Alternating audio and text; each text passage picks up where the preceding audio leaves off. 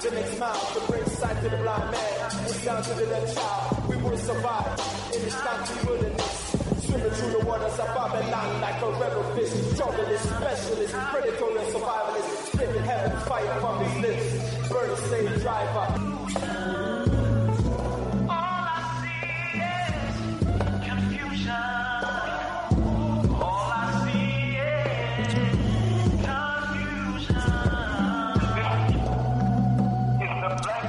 Welcome, listeners, to Time for an Awakening on Black Talk Radio Network, the new media for the new millennia.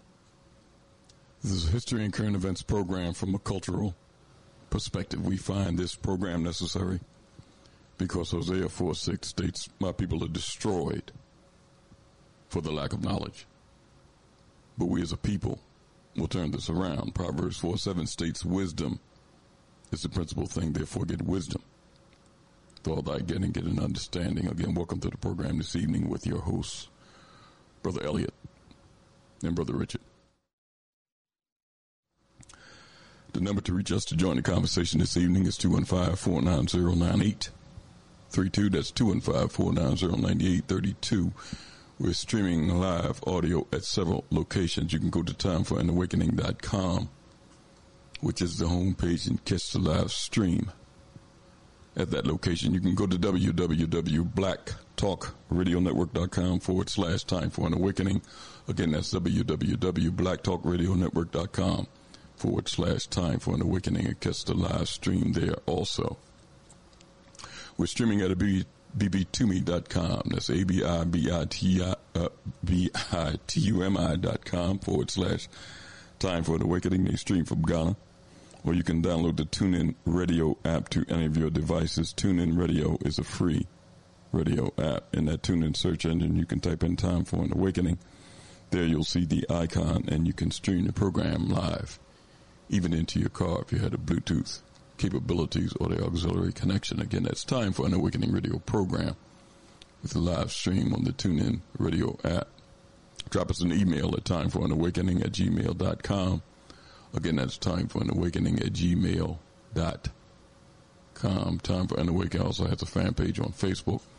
In that Facebook search engine, you can type in Time for an Awakening radio program. There you'll always see interesting content being posted daily by myself or Brother Richard. And do me a favor before you leave that page, just hit that like button. That's Time for an Awakening radio program with the fan page on Facebook, and Time for an Awakening media is also there.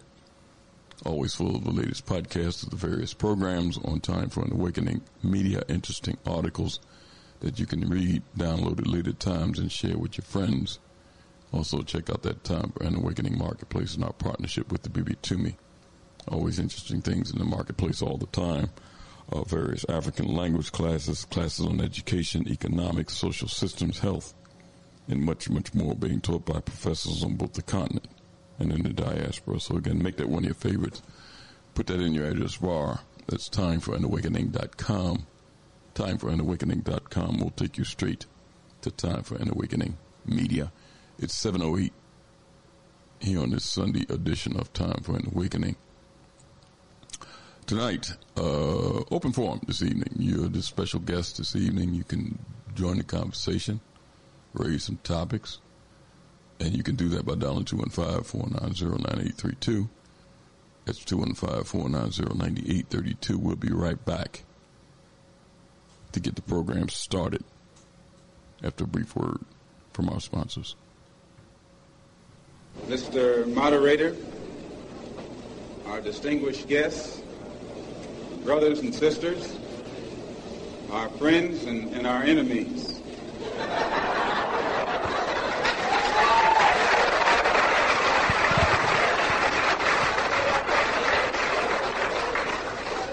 Everybody is here.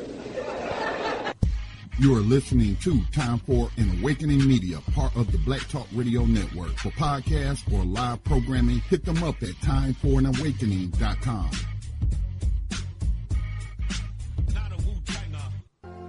All Insurance Incorporated, an African-American owned and operated insurance agency in business for over 20 years, located at 231 Southeastern Road in Glenside, PA, with other offices in Germantown and West Philadelphia. Call now for commercial insurance quotes, homeowners insurance quotes, automobile insurance quotes, notary and tax services, representing over 15 major A-rated insurance companies, offering a discount on all notary services when you call in for a free quote. Call this number, 215-885-2444. That number is 215-885-2444. 215-885-2444. All Insurance Incorporated.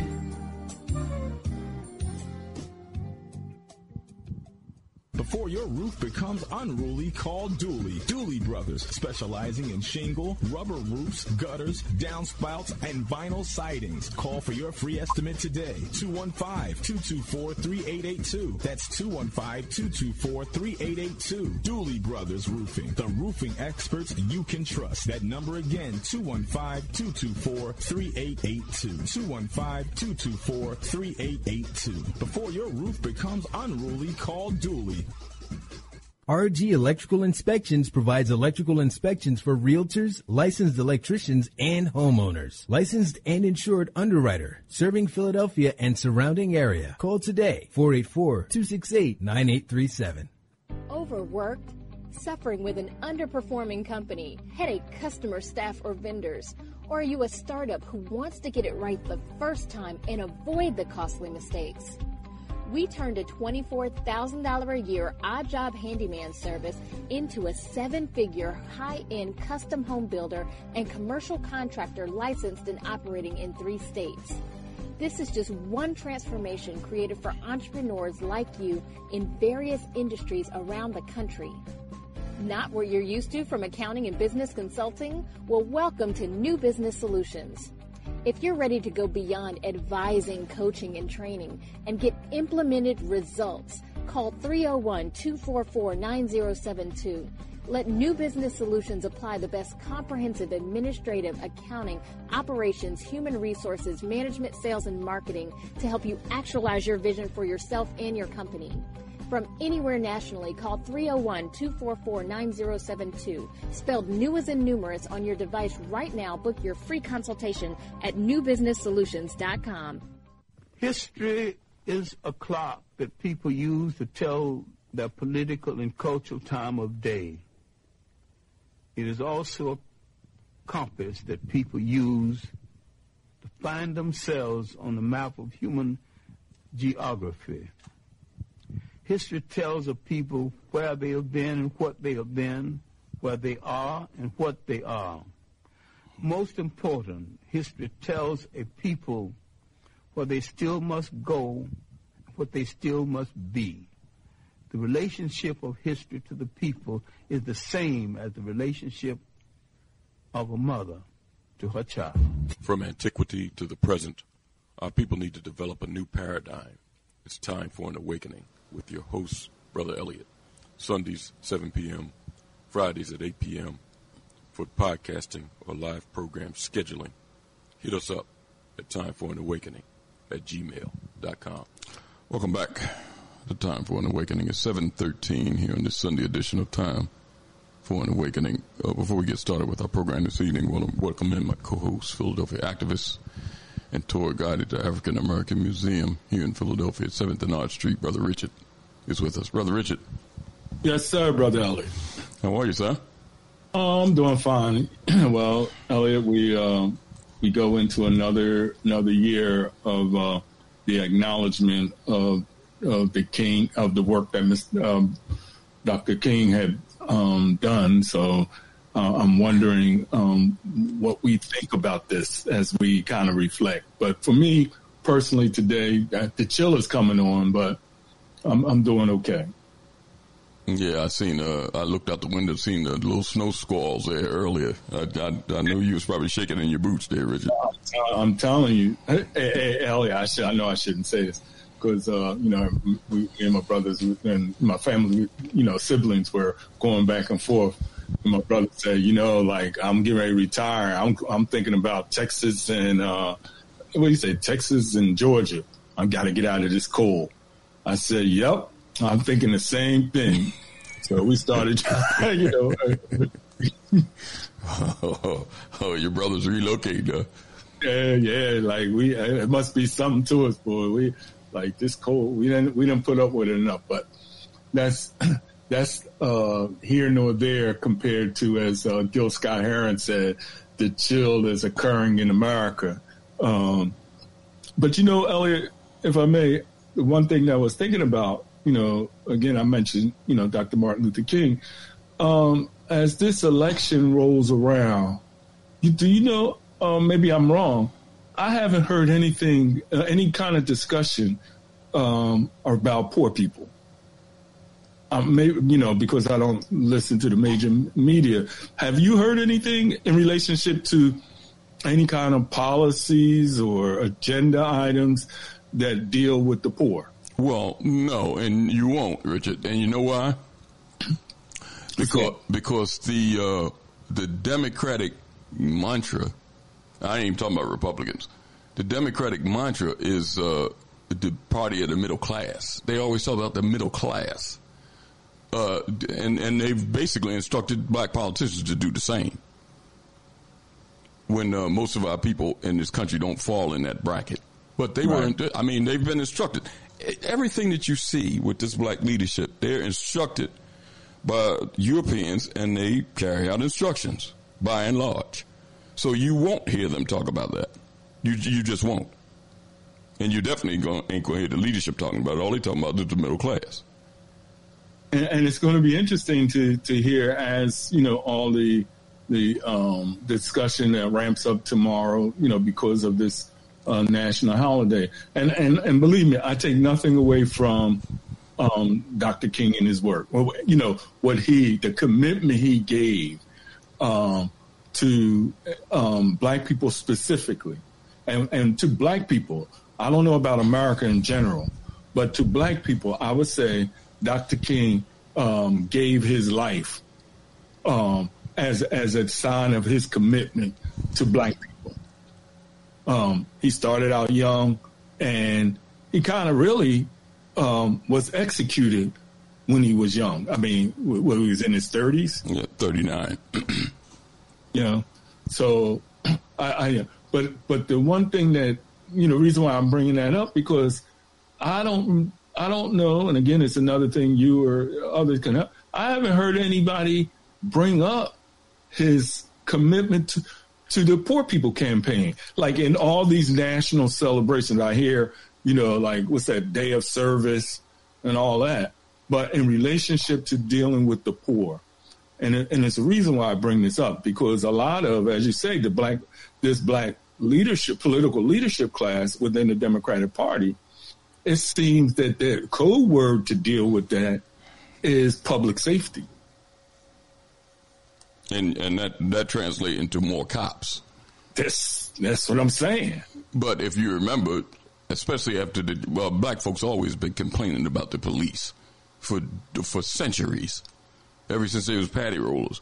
But, after that George Floyd, when things came to a crescendo and black people was really complaining about these cops, white America always supported the police. They'd kiss a cop. They loved the police. So the white politicians basically instructed black leadership to stop talking about police. In fact, you heard that leaked audio when Biden was admonishing them about talking. And there's several of, not only black politicians was there, you had black quote unquote civil rights leaders like Sharpton and others were there when they was instructed to stop screaming about the police. So they just changed the language. Like Dr. King said, get the language right. They changed the language and start talking about public safety. Which also brings up, even how when they do talk about it, especially the black poor, because right now we're looking at, in this moment, and hopefully I'm doing justice in tying those two things together. Not just the black political class, but the black middle class, whatever that means. And I'm really confused of how and y'all can help me out on this. How do we define the black middle class, right? But the way they're characterizing, because you have to justify, not only get the language right in relationship to not calling it asking for more police, but now you're calling it public safety to deal with the poor. And primarily you're talking about young poor, right? Young black males. But the thing of how the poor is characterized in this society is that it's their individual choices that's the problem, compared to that is structural racism within America that has created a culture of poverty. And we go to what King was, the whole thing of the Poor People March and whether the speech that King was even giving or presenting about it, it was dealing with that in the 60s, that this was a condition created by America, structural condition. It wasn't just a cultural condition, and it wasn't a cultural condition because of individual choices that they made. But the black political class and the black middle class are making the characterization that the reason we have, in some areas, it's like, 25, I think here in Philadelphia is 26% that are in poverty. Poverty, yeah. That is because of choice. But that's the population. That's the average. In certain neighborhoods, it's a lot higher. But go ahead, Richard. That is because of their choices, not because of the condition, the structural condition that has created those choices. And, I don't know if that makes sense, but I'm just, as people are reflecting about, this King, national recognition and national holiday, among other things, he did speak to that, and nothing has really been done, and we get more police. If anything, the black political class, as you said it, within the Democratic Party, and the black middle class, to a large degree, have agreed with the white leadership and white elites that the problem of poverty amongst black people is their own fault. Listen, Richard, you ain't gonna get no argument out of me because you can see it, and you can see the deliberate avoidance of talking about poor people. You can see it; it's clear. And the avoidance of basically putting the finger of blame where it belongs. I mean, you heard.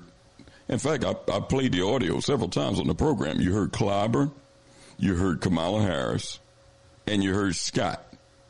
You heard politicians from both sides of quote unquote aisle, black, say that America wasn't a racist nation. You remember those audios? Yeah. But, Richard, you talked about, because it's a couple of things I want to raise, especially it's two topics I want to raise on the geopolitical front. Okay. I'll talk about them a little later. I want to mention about King first, because I want to play a segment of speech. The reason I'm going to play this, Richard, is because, and this is leadership. It goes again to leadership. I don't know how long this guy here, it's a white guy of a religious organization. He's Jewish. It's a white guy here that's been the coordinator of the King Recognition Day for a number of years. I'm aware of him. Now, I don't know, Richard, and I already say that it wouldn't happen. I don't know no other ethnic group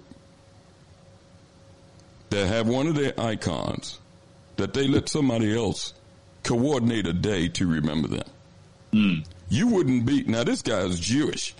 If they had a Golda Meir Day or Menachem Begin, you wouldn't see no black man organizing no remembrance to those people. You would not see it. If a person was Asian, of any Asian descent, anybody else, you wouldn't have nobody else of another persuasion or nationality or religious group organizing no remembrance of their ancestor. Mm-hmm. But I'm not going to say black people are letting it, because black people, the majority of black people are not letting this go. This is leadership that's doing this. It's a difference. Because some people have a tendency to trash all black people, and black people don't have a lot to do with this. This is leadership. They're the ones that they put the mic in front of their face. They're the ones that's been saying, they repeat dumb crap. Like when they came out and they support Israel unequivocally, all this type of stuff. They're the ones that are doing this. The majority of black people don't go along with this. So you see, that's why you see the recreation of these men and the stressing of things that they want to talk about.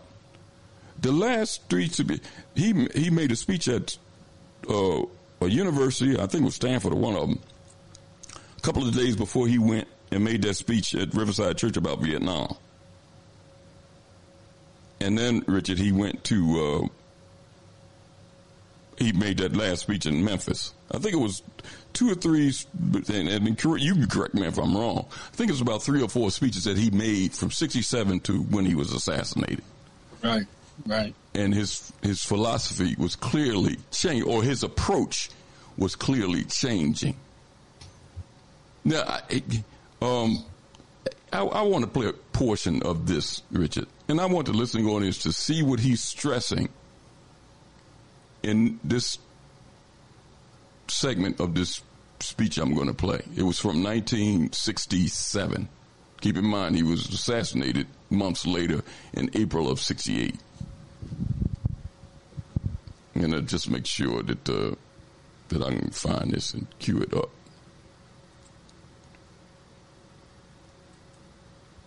And Richard, I want to compare some of the things he's talking about as problems facing the community to what's going on now and see whether any of them have changed. And keep in mind that, listen, my belief that Europeans always like the show. They love the show, but they don't love to make the corrections. But they love for people to think they're doing it. They love to make the show.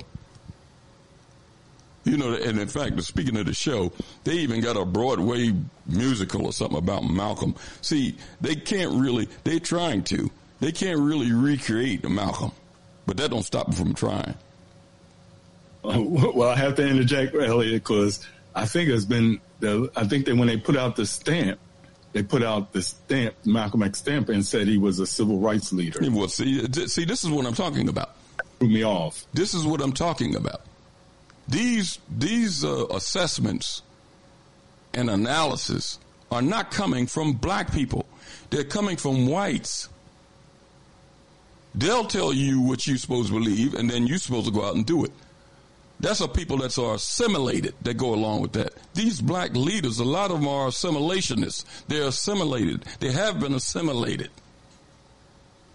That's what we have to realize. And that's going to be part of the fight that we're dealing with.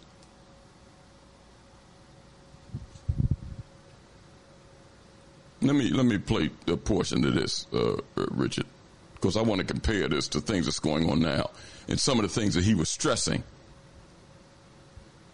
near the end of his life.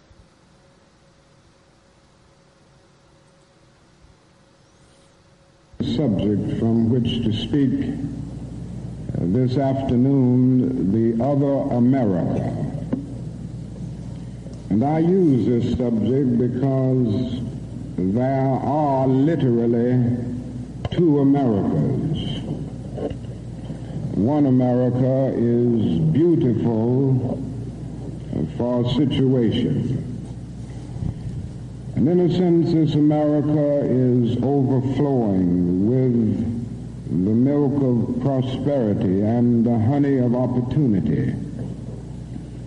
This America is the habitat of millions of people who have food and material necessities for their bodies, and culture and education for their minds, and freedom and human dignity for their spirits.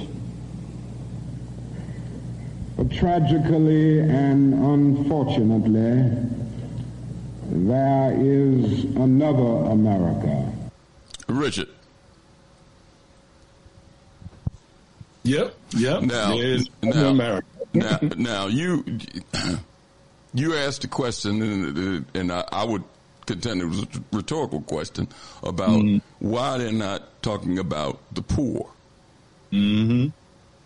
Now, you hear King in this speech, months from when he was killed, talking about two Americas.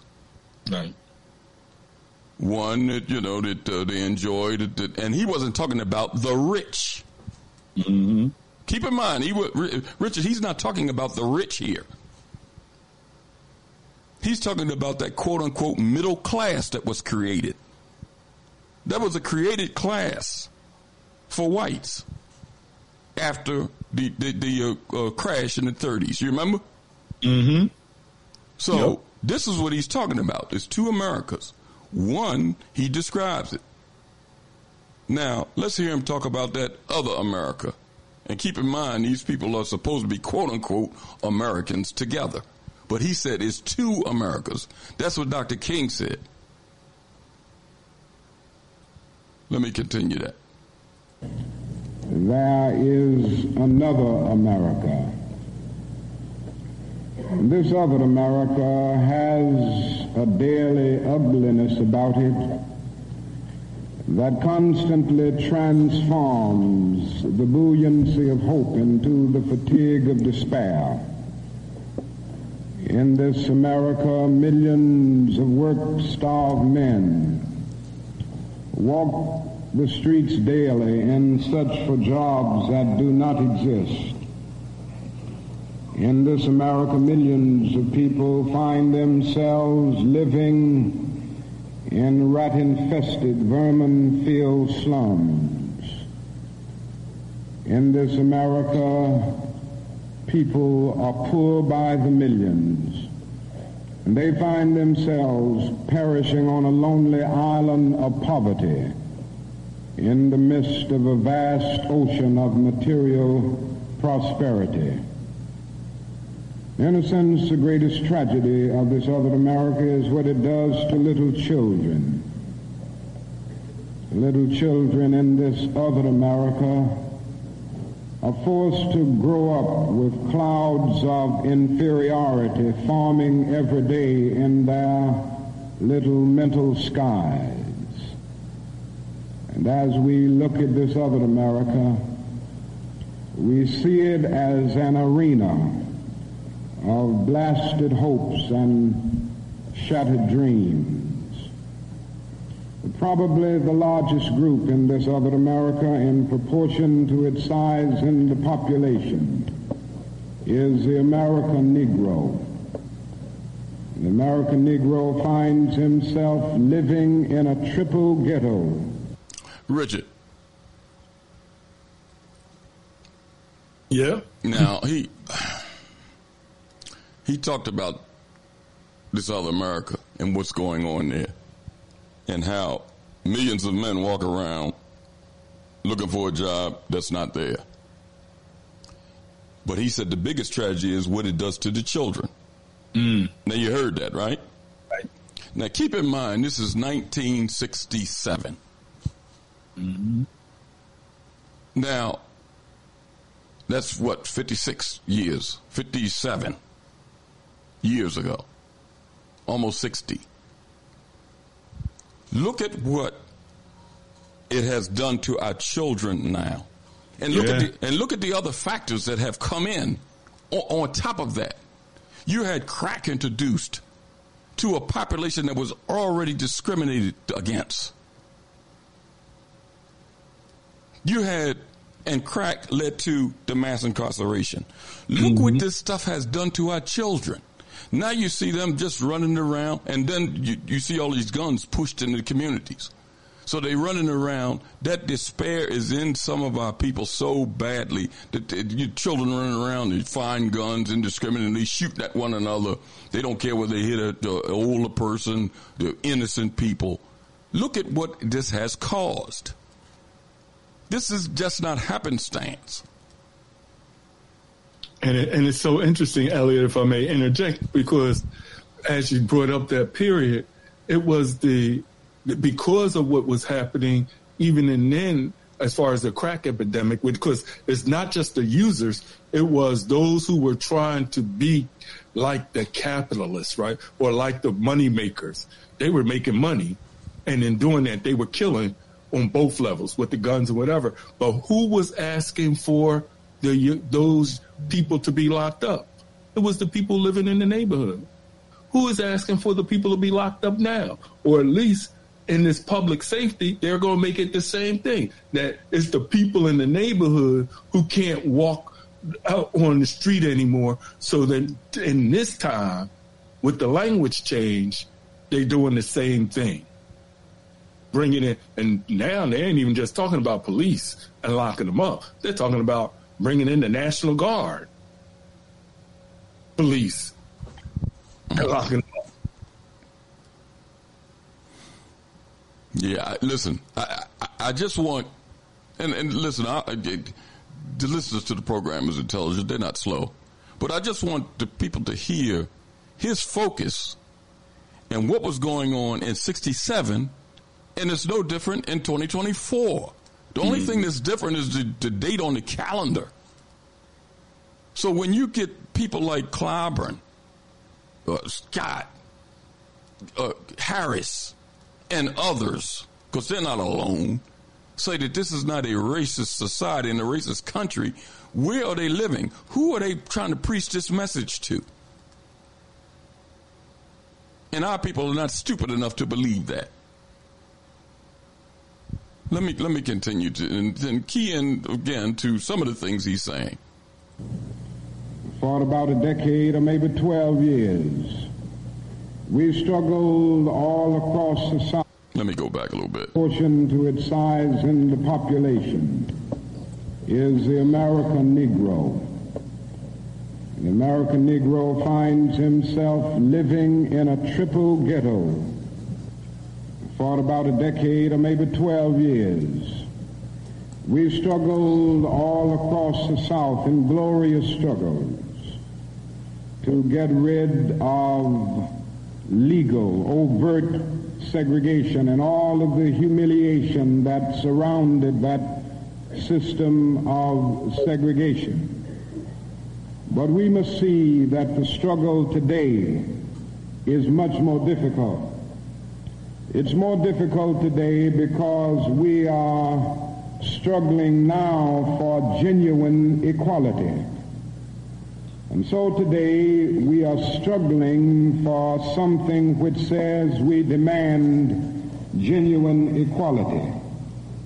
And I came to see that so many people who supported morally and even financially what we were doing in Birmingham and Selma were really outraged against the extremist behavior of Bull Connor and Jim Clark toward Negroes, rather than believing in genuine equality for Negroes. And I think this is what we've got to see now, and this is what makes the struggle much more difficult. Richard, again, now, who is he talking about there? Hey. He's talking about the so-called white allies. That's who he's talking about. Mm-hmm. That was outraged. I mean, black folks, we've been experiencing this all the time. He said that they were outraged by the behavior of Bull Connor and James Clark. Right. But they really didn't want equality for black people. They were just embarrassed about that guy's those two racist behaviors. Is that what he's saying, Richard? That's what he's saying. Okay, now wait a minute. Isn't that similar to what's going on now? Mm-hmm. You know, some people believe, and you hear black politicians, oh, Trump done unleashed this type of behavior. You've heard that, Richard. Right. Trump unleashed it. He's just a part of a system and a part of his brethren that's been around terrorizing black folks since we arrived on these shores. He didn't unleash anything. It's already here. It's been here. It never left.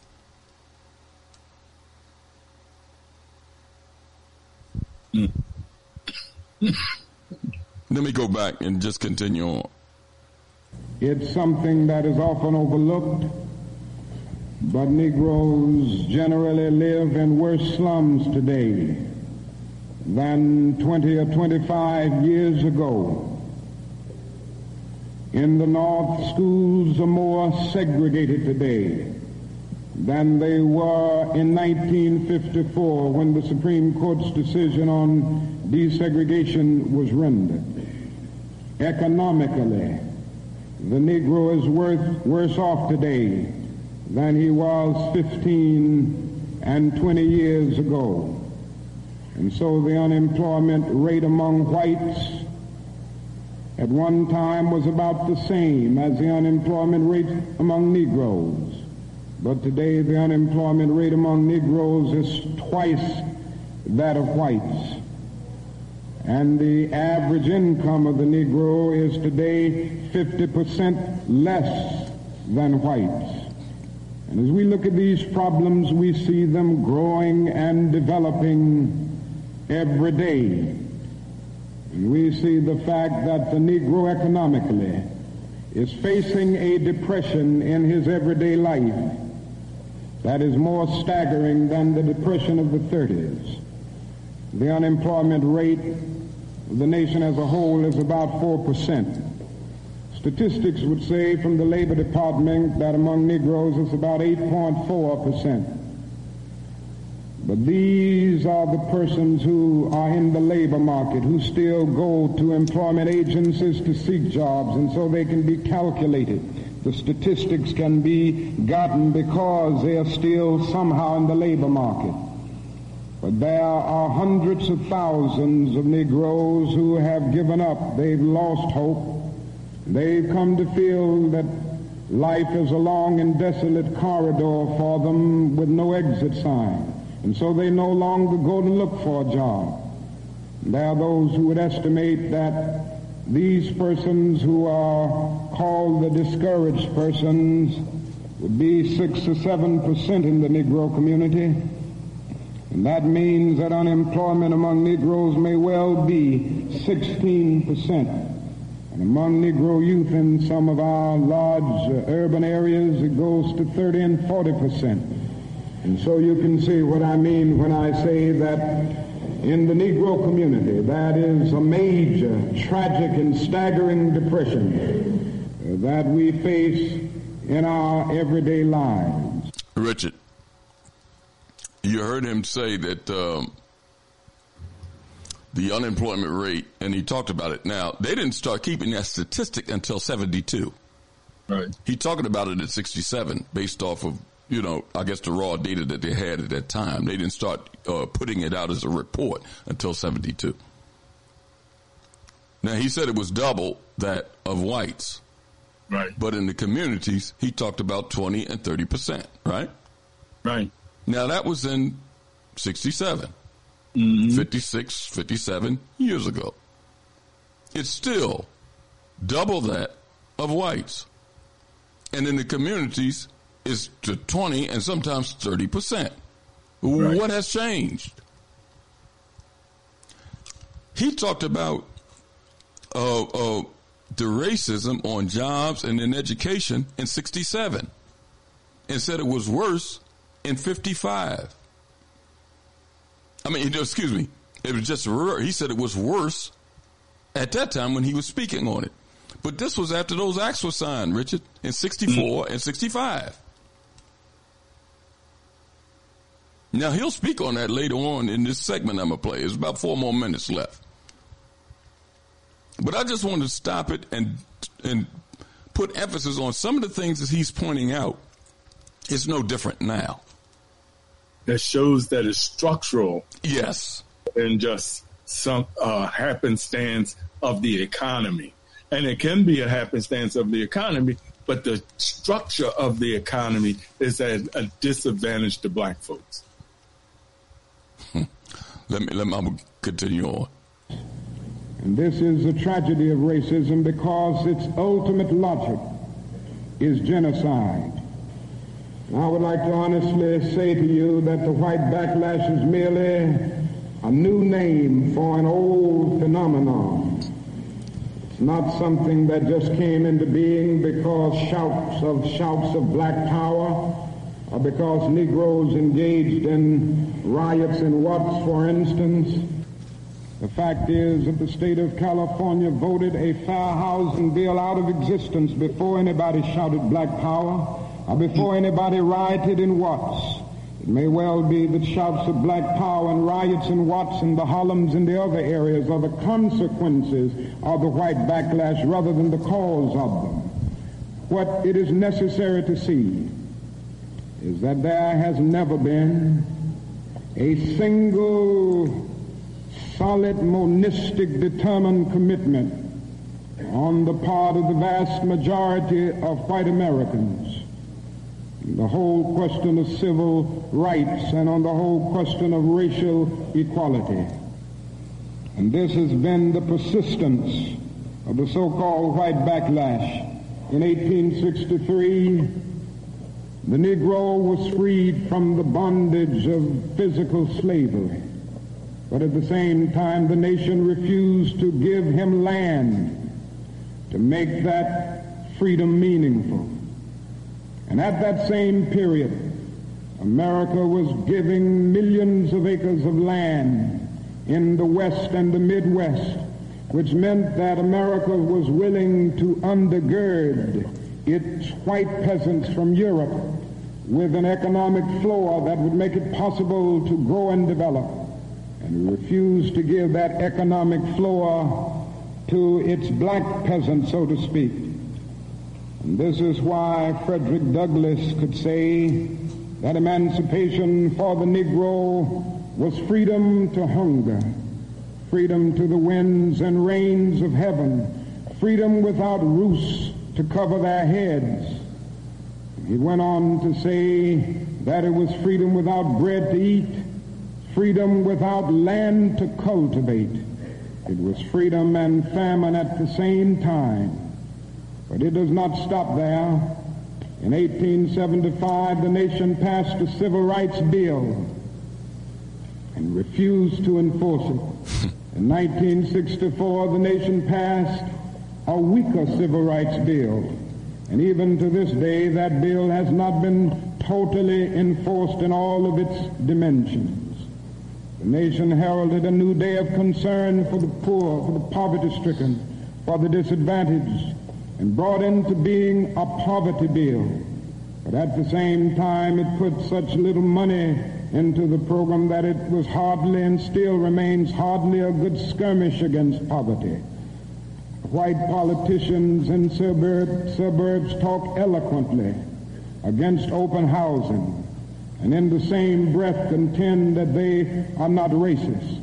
Now all of this and all of these things tell us that America has been backlashing on the whole question of basic constitutional and God-given rights for Negroes for more than 300 years.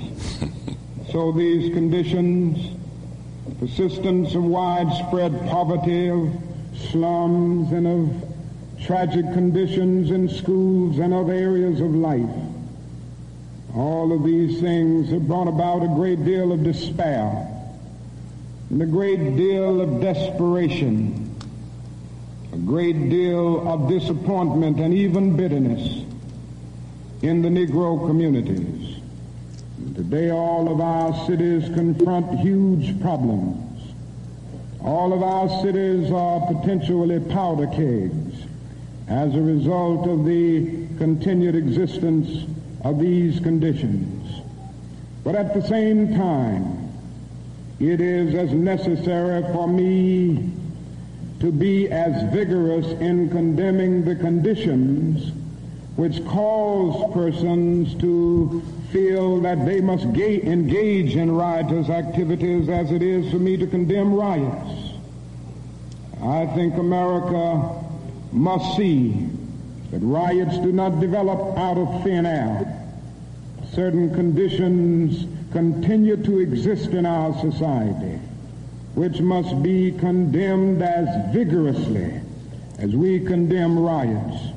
But in the final analysis, a riot is the language of the unheard. And what is it that America has failed to hear? It has failed to hear that the plight of the Negro poor has worsened over the last few years. It has failed to hear that the promises of freedom and justice have not been met. And it has failed to hear that large segments of white society are more concerned about tranquility and the status quo than about justice, equality, and humanity. And so in a real sense, our nation's summers of riots are caused by our nation's winters of delay. And as long as America postpones justice, we stand in the position of having these recurrences of violence and riots over and over again. Social justice and progress are the absolute guarantors of riot prevention. Richard, I'm going to stop there. But you see all the things that he was talking about. Right. The points that he was raising to an overwhelming white audience was basically condemning them. He talked about, you heard him say that they passed the Civil Rights Bill in 1875 with all of those amendments that we talk about, and said they passed a weaker bill in 1964. And it wasn't enforced. That's what he was saying on it. Right. When he was changing his philosophy towards economic justice for black people. But if you notice, these speeches, especially those last three speeches that he made, is never really, you hear the speech at the Washington Monument, the holding hands and all these other things. But you don't hear when Dr. King's views started changing.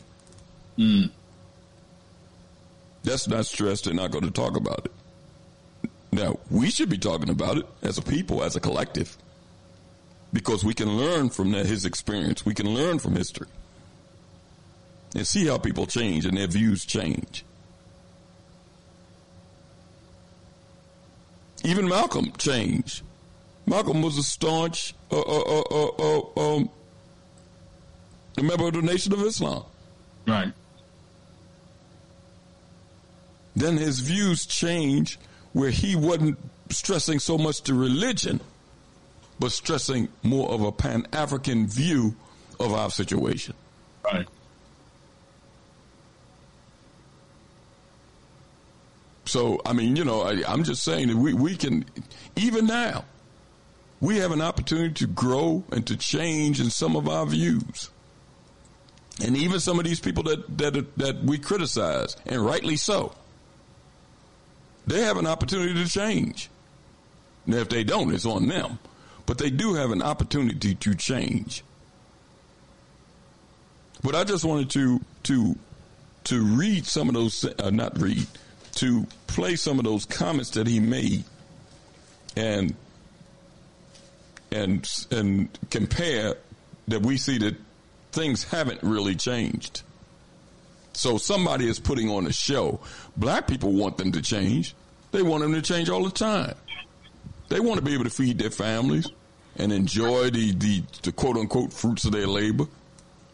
Send their children to good school, send them to college, open up businesses like other people do. But black folks are constantly on a treadmill in this society where it looks like you're going somewhere and your feet is moving, but you're in the same spot. Richard, Biden came here on Thursday. Now, he done been here in Pennsylvania at least 3 times in the past 2 weeks. This is a key state. It's a key battleground state. Right. Now, he was here Thursday. He went up to Allentown, which is Trump country. And the thing about it, you know what, it don't surprise me. But he went up there talking about how much black businesses have expanded under his administration, which is bull crap. But he went up there telling those people don't care nothing about no black businesses in those areas where he was at. Now, he's going to be here again on Monday. He's going to be down in South Philly on Monday. And I bet you he'll be saying the same thing. But he'll have, the difference is, he'll have all of those people that we're talking about, even this new mayor, down there with him, spouting that same bullshit.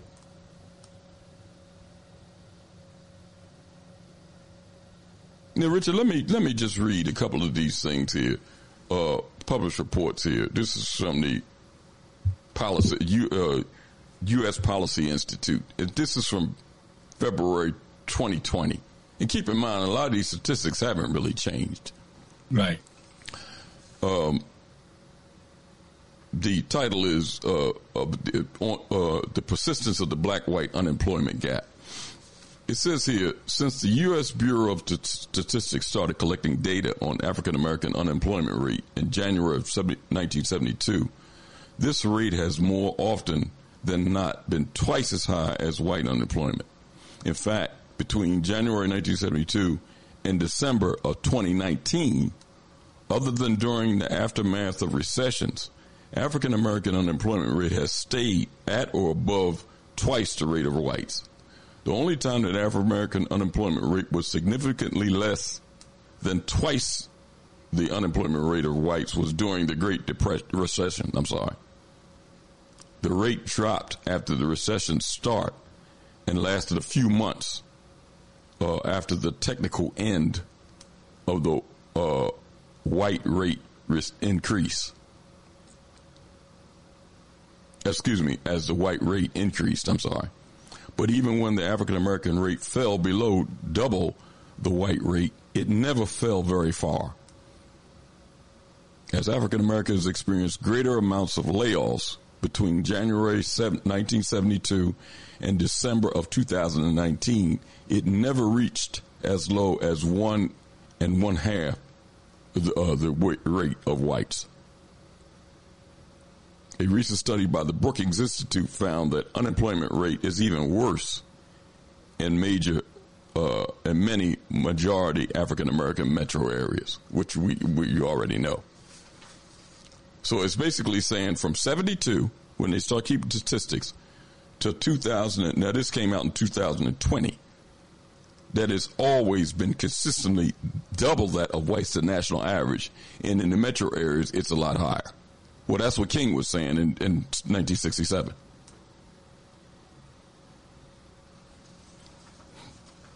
This article is from the Brookings in February of 2022. Black-owned businesses in the U.S. cities, the challenges and opportunities for prosperity. It says on January 17th of 2022, at an event marking MLK Day, Treasury Secretary Janet Yellen said, from Reconstruction to Jim Crow to the present day, our economy has never worked fairly for black Americans or for people of any color. Yellen's remarks were an acknowledgement that U.S. policymakers have established racially tilled rules for the economy, prohibiting intergenerational wealth transfer among black Americans, among many other harms. Now, this is Yellen saying this, Richard, in 2022, January, at a King event. And keep in mind, listen, Europeans love the show. They love that show. They love to talk about these things but do nothing about it. Now, you heard what she said. From Reconstruction to Jim Crow to the present day, our economy has never worked fairly for black Americans. Now, let me finish this out. There's another paragraph. According to the Federal Reserve, in 2019, the median net worth of white families was $188,200, and that of black peers was $24,100. That wealth gap translates to many other disparities, including in business ownership, which is heavily influenced by individual and family wealth. In 2019, there were a total of 5,771,292 employer firms, businesses with more than one employee, of which 2.3% or 134,567 were black owned, even though black people comprise 14.2% of the country's population. Now, Richard, you heard that, right? Right. It says in 2018, there were a total of 5,771,292 employer firms or businesses with more than one employee, of which only 2.3%, which was 134,000 of the 5 million, 134,567 were black owned. Now, it's kind of funny, Richard, that this is national. That 2% number? 2.3%. But if you look at all of these cities, Philadelphia, 2%, 3%. New York, 2%. Nothing, even Atlanta, which is supposed to be the black Mecca, I think it was like 5%. Right. So you can see this is a system of racism and white supremacy. Not according to Clyburn and Harris and others, but this is a racist system. Now here we go again. Now notice what it says here, Richard. That wealth transfer to many other disparities, including business ownership, which is heavily influenced by individual and family wealth. Now, going in business, generally you have to get money. Right. And get a loan. When you go for these business loans, now I don't know how it is for whites, but generally you got to show that you got liquid capital for almost half of what you need. Right. And that'll eliminate a lot of black folks right off the bat. The numbers you just shared as far as what the amount having, personally is already saying that there's not much liquid cash available. That's my point. So all of this stuff that this idiot, Biden is talking about all these number of blacks that went into business, where are they getting the money from? Now here's another thing. Let me read this. This came from a published report in 2023, in February. The header says venture capital for black entrepreneurs plummeted 45%, data shows. It says overall black entrepreneurs typically receive less than 2% of all venture capital dollars each year. In the wake of the police murder of George Floyd and the racial justice reckoning that followed, black founders and black-led startups saw historic gains in securing venture capital in 2021. However, the momentum around the movement fizzled,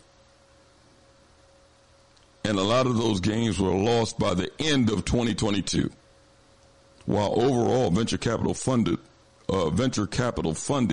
dropped 36% in 2022 as inflation and interest rates surged, financing for black entrepreneurs saw a steep drop of 45%, according to the Crunchbase data.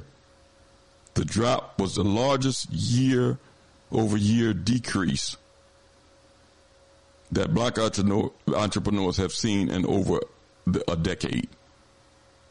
So, according to these statistics, Richard, they're not getting the venture capital dollars. And when they were getting it, it was 2%. But but they've seen a 45% drop.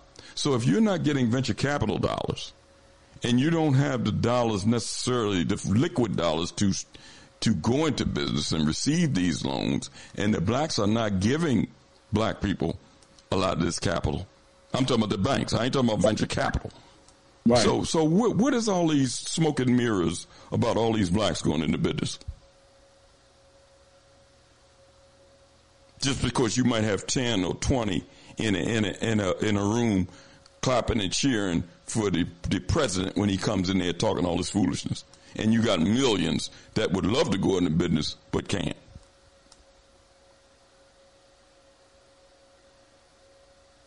See, all we got to do is just read and see what's going on, and then we don't have to fall for this okie doke, because these people love the show. They love it. And, you know, Elliott, it brings up how much the propaganda works in relationship to, because I hear a lot of these men and women who are consider themselves supporters of this thing of black entrepreneurship, what they call it, black bootstrapping. And when I hear these numbers and I hear their attitude, it seems to be a disconnect, because to them, it's like you just walk in the bank and you can get the money in order to set the business, or that more importantly, that because those statistic numbers of 2%, I mean, the amount, the aggregate number of businesses in America and the percentage of black businesses, you would think that there is more black businesses already developed scale-wise and wanting to come online, and they don't have the only thing that's talking bad is the people saying that there is not that many black businesses or the capacity to go into business like that. But to hear them talking, and to me, it means that either they are not paying attention to the numbers, not the numbers you, Elliott, are bringing up, the federal numbers that are being up. You brought up the recent treasurer, of the United States, saying that there is a structural challenge within employment. I mean, that wasn't Elliott saying that. That was the treasurer of the United States during Martin Luther King's birthday, the national holiday. So when I hear people say that, I'm saying, what are you listening to? Is it that you're just believing this and you're projecting a belief because you want to, and isn't that considered like propaganda? Because it's not true. I know it. And that's the thing. These black leadership are letting these guys come in here, the president and others, and tout this foolishness when it's not true, and telling the masses of our people this so they can vote for a Democratic Party. This stuff is not true. You don't control the economies of even your own neighborhoods, and that's nationally. I don't care whether you go to Milwaukee, to Baltimore, to Philadelphia, to New York, to down south, to wherever. You go into predominantly black neighborhoods, and we don't control the economy of our communities. Other people do. And plus, some of the other people that come in here are able to get money, federal money and others, to start up businesses in your community. This is the system of racism. They don't have no problem getting money to start up businesses in your community.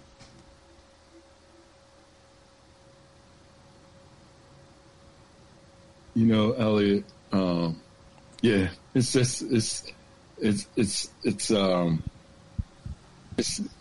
just too much. And it's not like people, we're speaking in 2024.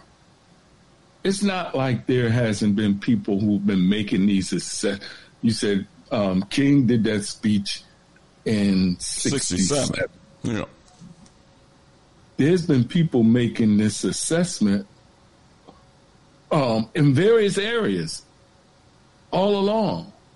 But at the same time, there's these other people who are driving this narrative that in spite of the assessment, because obviously the solutions that is necessary in order to address that, we haven't dealt with it effectively yet. And this goes to an internal challenge. I mean, when I say internal, I'm saying internal within the black community. Because for those who are voting for those black leaderships, who are attending those institutions, those legacy institutions, if they are supporting this, then the people who don't even get a chance, because I mean, the black poor they can't even talk, man. Yeah, it's they no live in voice. their lives the best they can to feed the children they have, to deal with the elderly they have, the best way they can. They ain't paying no attention to a lot of these guys. Yeah, but I agree, Richard. But these people are making decisions that affect millions of black people's lives. And the thing is, Elliott, they're not making decisions that affect their lives, which is the problem. Yeah. Yep. So we'll see tomorrow, here in Philadelphia in particular, that I think Girard College is the kickoff point where a lot of things are being facilitated.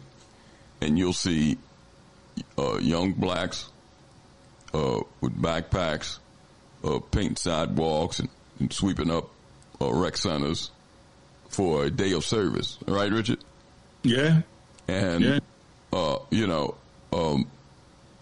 King was talking about equal wages on these jobs. In fact, he got killed in Memphis for going down there to his concerns about black garbage men. But this white dude going to have black children out there painting sidewalks and cleaning up rec centers. I thought that's what your tax dollar is supposed to be doing, Richard. Yeah. You don't see white kids up there painting those sidewalks and cleaning those rec centers in their neighborhoods because their tax dollars take care of that. Your tax dollars are supposed to be taking care of it in your communities, but your tax dollars is going to other communities, and your communities look like somebody threw a bomb in there. And where it doesn't look like it was built, and a bomb which has just been changed because of gentrification. Or massive American relocation, right? The people who own their homes, and I have to get this example, it's on my mind, Elliott. There's, because somebody expressed it to me, their area has been developed. The houses in their area now are going for, when they have these, people walking in, $650,000. The people who live in that area, and this is what the person was saying, they own their homes. But because the property tax has increased, and some of them are retired, do you know that the property tax on the house now is as much to $1,000 to $2,000, which means that if they were renters, they are now paying the amount for taxes at the level they would be paying if they were just moving in as a renter after owning a home. That's a year because the development in the area. So what does a retired person, elderly people who own a home, what choices do they have? When they were in a black community and the taxes was nowhere near that amount on the homes they own, what choices do they have to have? Wow. Because that was an expense, a mortgage of $1,000, $2,000 a month. That's what people would expect to pay for a mortgage. Now they're talking about, well, they can't pay it. No, they don't. They thinking they don't have to pay a mortgage, and that's only because of the statistics you raised earlier of the inequality. If you're saying that in white individual households, there are individuals who wealth is at $100 and something thousand, they can move. That's liquid. So they can borrow off of that and never touch that and move into a new area. Yeah, and these statistics again come to the Brookings. No, it's Federal Reserve. Right. That says in 2020 that white families had a family net worth of $188,200 as compared to that black peers of $24,100. Where you gonna move at with $24,000? Just saying. I'm just saying. Yeah, and you got now. Listen, I don't care what these white politicians are doing, but they're telling these black politicians that don't address. Just keep talking about the middle class.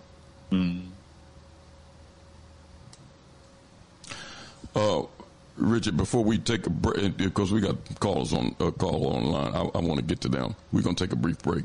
Richard, I want to. Before I go out to break, I kept saying that some of our people have an opportunity to change because we can all change.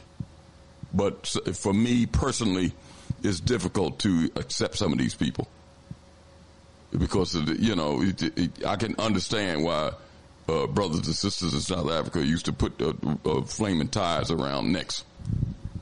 Let me play. I want to play this because he made this statement a couple of days ago. In Iowa, he was stumping for Trump. This was darn, what's the name? Carson. I'm sorry. Let me Ben Carson. Yeah, he was stumping for Trump in Iowa.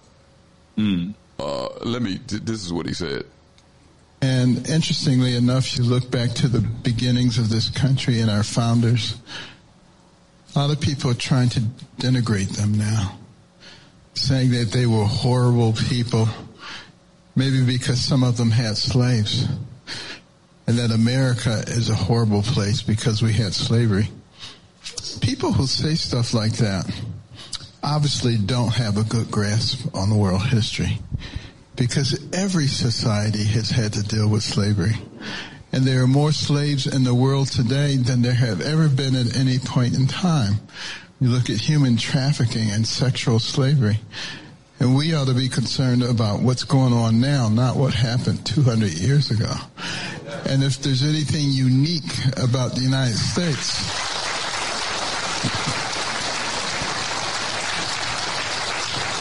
if there's anything unique about the United States and slavery, it's that we had so many people who were vehemently opposed to it that we fought a bloody civil war to get rid of the evil institution. And that's what we should teach our children. Our history is nothing to be ashamed of. Richard, I had enough of that.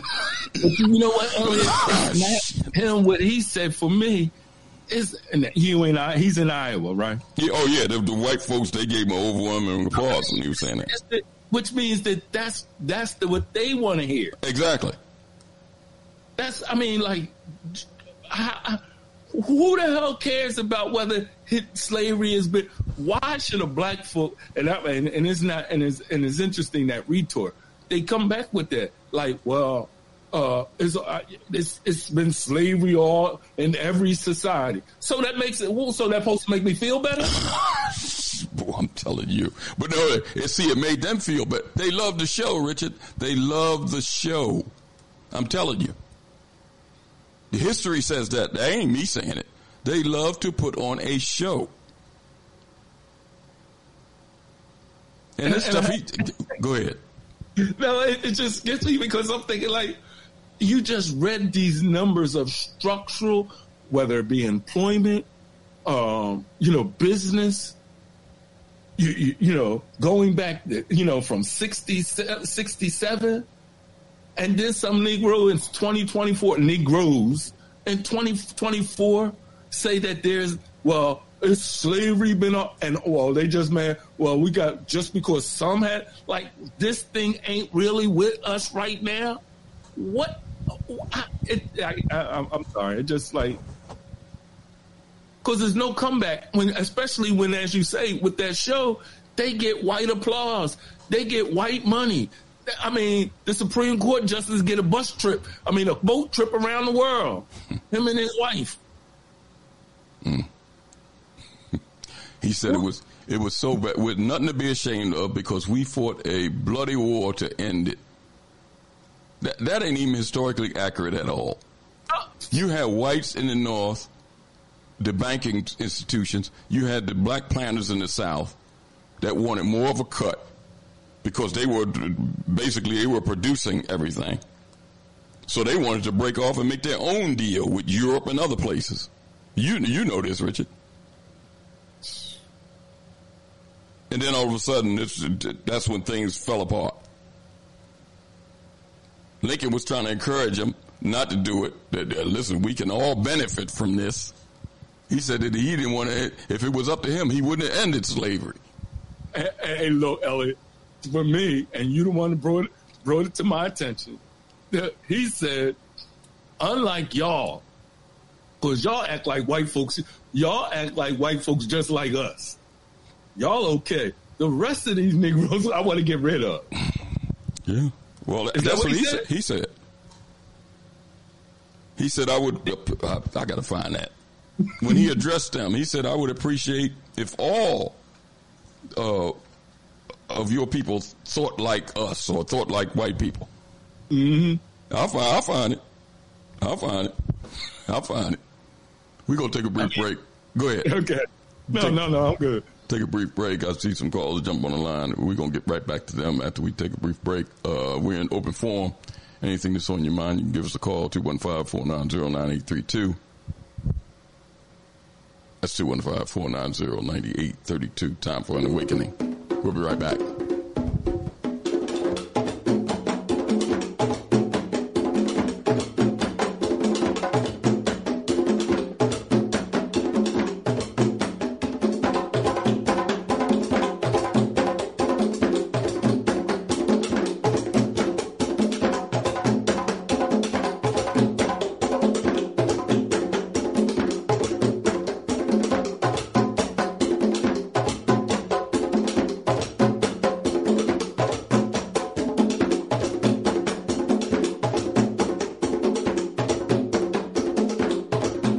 Listening to Time for an Awakening. Time for an Awakening with host Brother Elliott and Brother Richard on Time for an Awakening Media, part of the Black Talk Radio Network.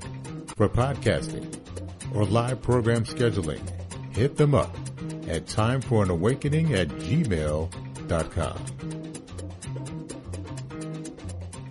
RG Electrical Inspections provides electrical inspections for realtors, licensed electricians, and homeowners. Licensed and insured underwriter, serving Philadelphia and surrounding area. Call today, 484-268-9837. Before your roof becomes unruly, call Dooley. Dooley Brothers, specializing in shingle, rubber roofs, gutters, downspouts, and vinyl sidings. Call for your free estimate today. 215-224-3882. That's 215-224-3882. Dooley Brothers Roofing, the roofing experts you can trust. That number again, 215-224-3882. 215-224-3882. Before your roof becomes unruly, call Dooley. Escape the digital plantation. abibitumi.com, abibitumi.tv, abibitumitv.com, abibitumi.store are here for you. You are ready to be free of non-African social media. Don't run from danger, run to safety. abibitumi.com is here for you. You are ready to be free of digital plantations to control your own products. abibitumi.store is here for you. ABIBITUMI, Black Power, ABIBITUMI. The only word you need to know to join your global Kemetiu Black family, to join your interconnected Kemetiu Black communities. Escape the digital plantation now. abibitumi.com, abibitumi.tv, abibitumitv.com, abibitumi.store. We are here for you. Escape the digital plantation.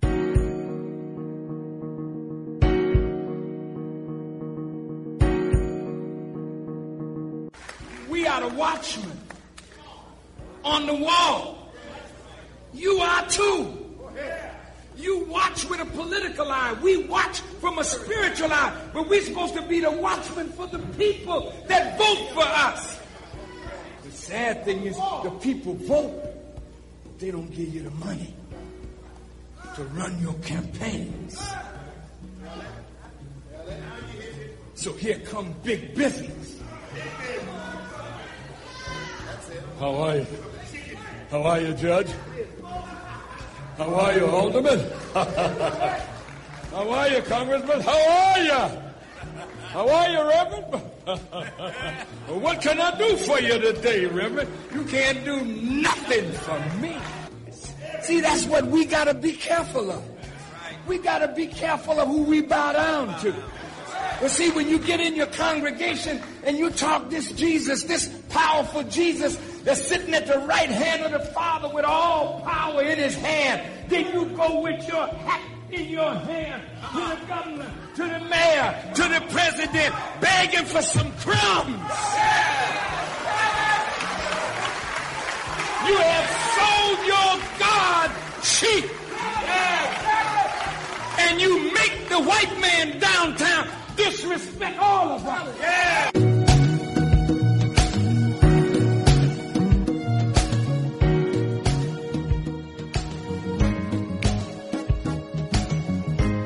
In short, the lords of capital are creatures of U.S. imperial dominance.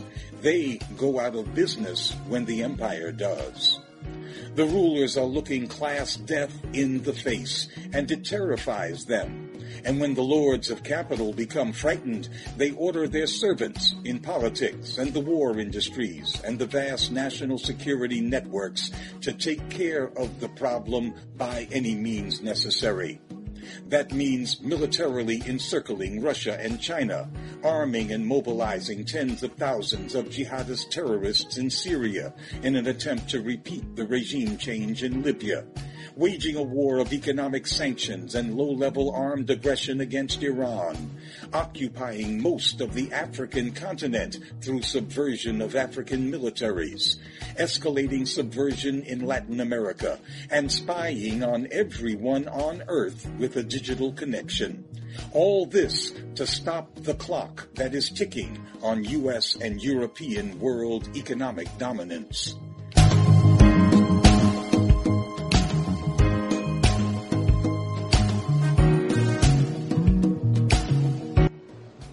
The Organization of Afro-American Unity shall include all people of African descent in the Western Hemisphere. In essence, what it is saying, instead of you and me running around here seeking allies in our struggle for freedom, in the Irish neighborhood or the Jewish neighborhood or the Italian neighborhood, we need to seek some allies among people who look something like we do. And once we get their allies, it's time out for you and me to stop running away from the wolf right into the arms of the fox, looking for some kind of help. Number two, self-defense. We assert the Afro-Americans' right to self-defense. The Constitution of the United States of America clearly affirms the right of every American citizen to bear arms. And as Americans, we will not give up a single right guaranteed under the Constitution. The history of unpunished violence against our people clearly indicates that we must be prepared to defend ourselves, or we will continue to be a defenseless people at the mercy of a ruthless and violent racist mob. Time for an Awakening is a proud part of the Black Talk Radio Network, the #1 independent black digital and podcasting platform. Welcome back to Time for an Awakening. It's 8:28 here on this Sunday edition of Time for an Awakening. We're in open forum this evening. Anything that's on your mind, you can give us a call, 215-490-9832, 215-490-9832. Richard, two things before I go to the phones. And I'm focusing on, again, on black leadership. The stuff happening now down there in the Jackson area. I know you don't have television. You might not be familiar, but you probably are. The two things almost simultaneously going on. The mother of the young boy that his mother was in the office building. He was in the car waiting for. He's 10, so it wasn't like I don't know. He was on.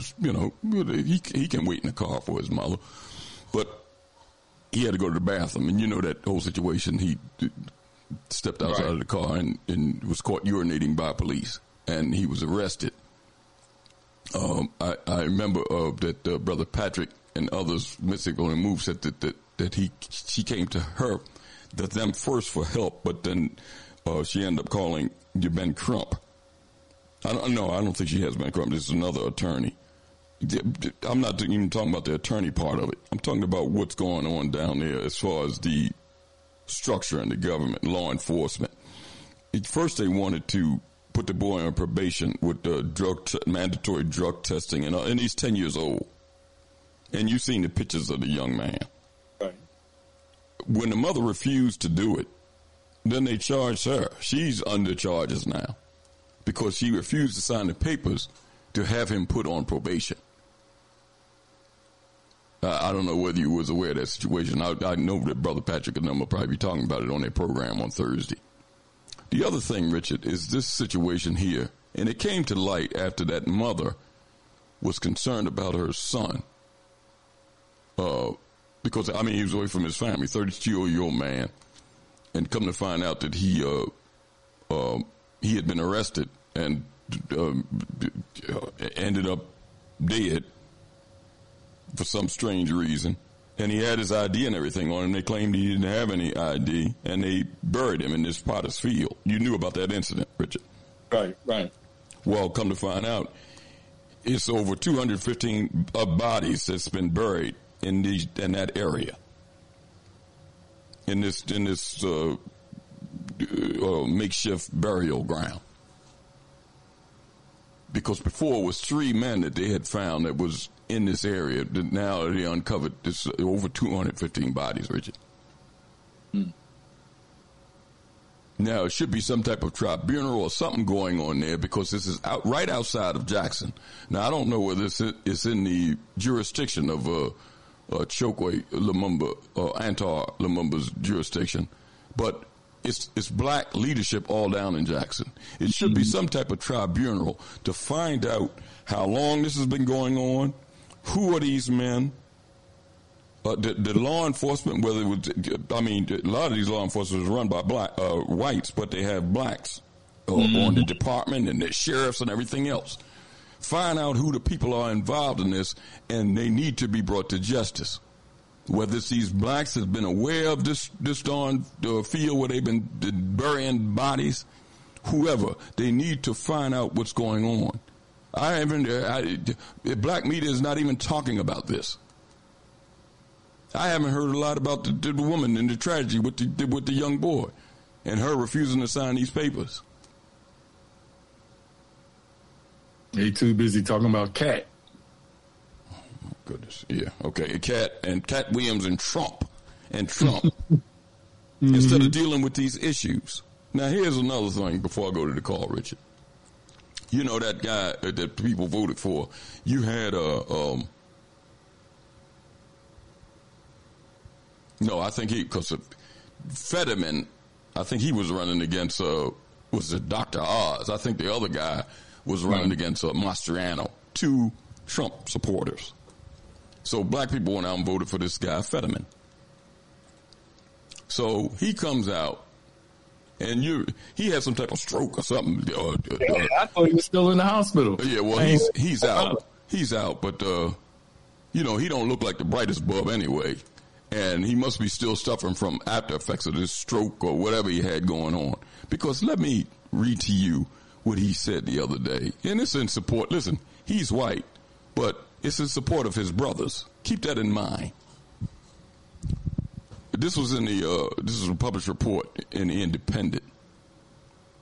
That the header says, Fetterman says South Africa should focus in on its own continent as it brings a case of genocide against Israel. Now, and I want to read their synopsis of the case they're bringing, and maybe get somebody on, if I can contact some of the people that we know that are on that continent to talk about their case. But let me listen to what this fool says. John Fetterman criticized South Africa for bringing a case of genocide against Israel at the International Court of Justice for its war on Gaza and the treatment of Palestinians.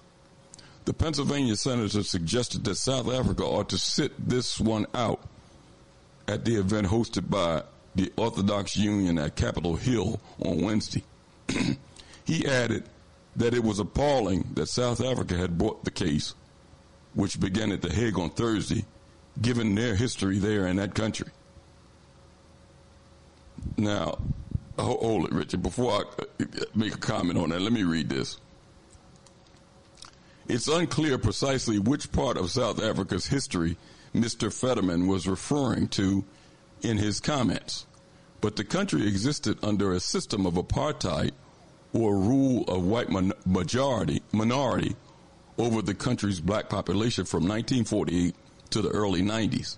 The case against Israel was brought by South Africa's ruling party, the African National Congress, which successfully fought against apartheid and ended the apartheid rule.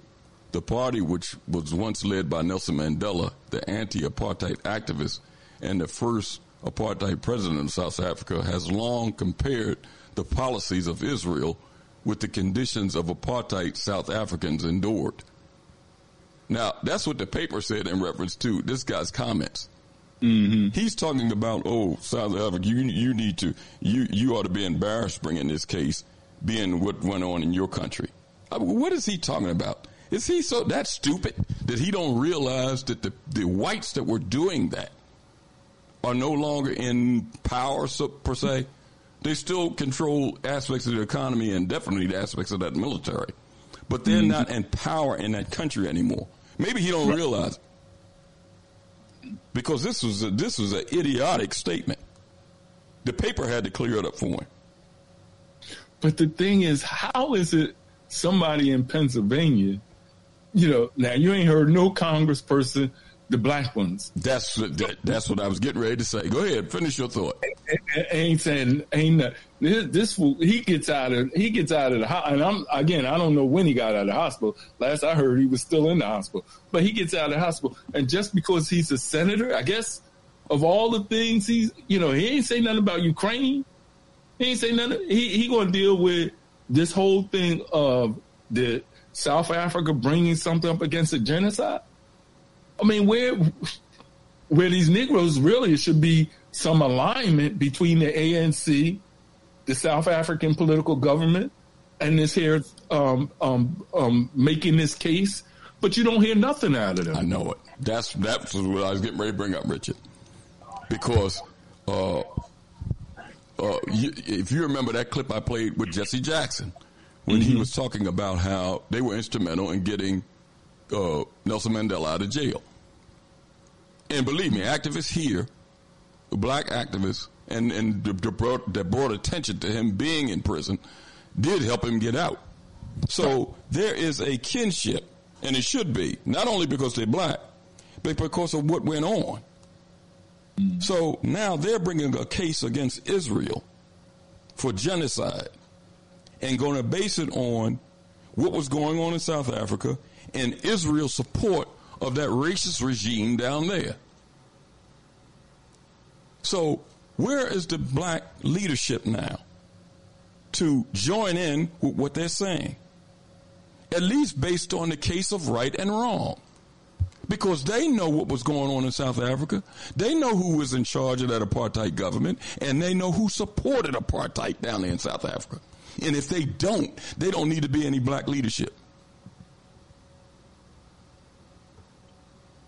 But they don't have nothing to say on this issue.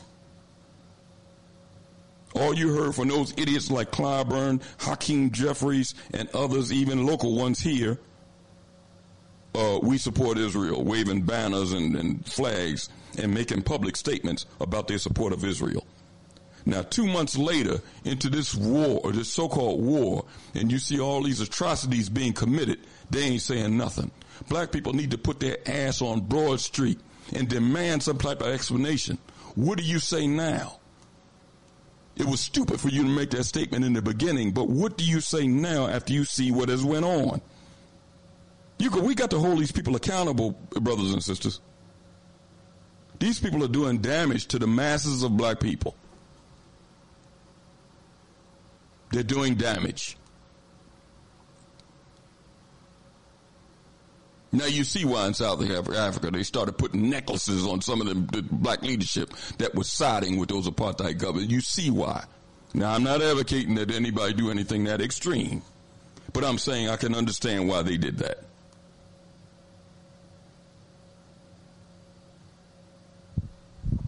Let me go to a couple of these calls just because they've been waiting. Let's go to 602. 602? Yes, Brother Elliott and Brother Richard. Greetings, Brother Marcus here. Yes, sir. You know, I would take it even further, you know. This thing is not only national, you know, it's international, you know, economic control of our communities, because where I'm from in Jamaica, it's 98% black, and I doubt the black population, they control 5% of the economy in that country. And in fact, what's happening right now, it's predominantly controlled now by Chinese, and the black business people are being killed out. You see, they were finding out that the Chinese paying black gunmen to go and kill the local black business people. So, you know, we have... This thing is an international thing, you know. They don't want black folks to get any economic control, none. See, now in reference to Dr. King, as you said, Dr. King was having a mental revolution, you know, at the end, because the king before is a different king than at the end of his life. And one of King's main advisor, in fact his financial advisor, was a Jew by the name of Stanley Levison. See, Stanley Levison was his financial advisor. And integration, you know, really is an agenda was pushed by Jews.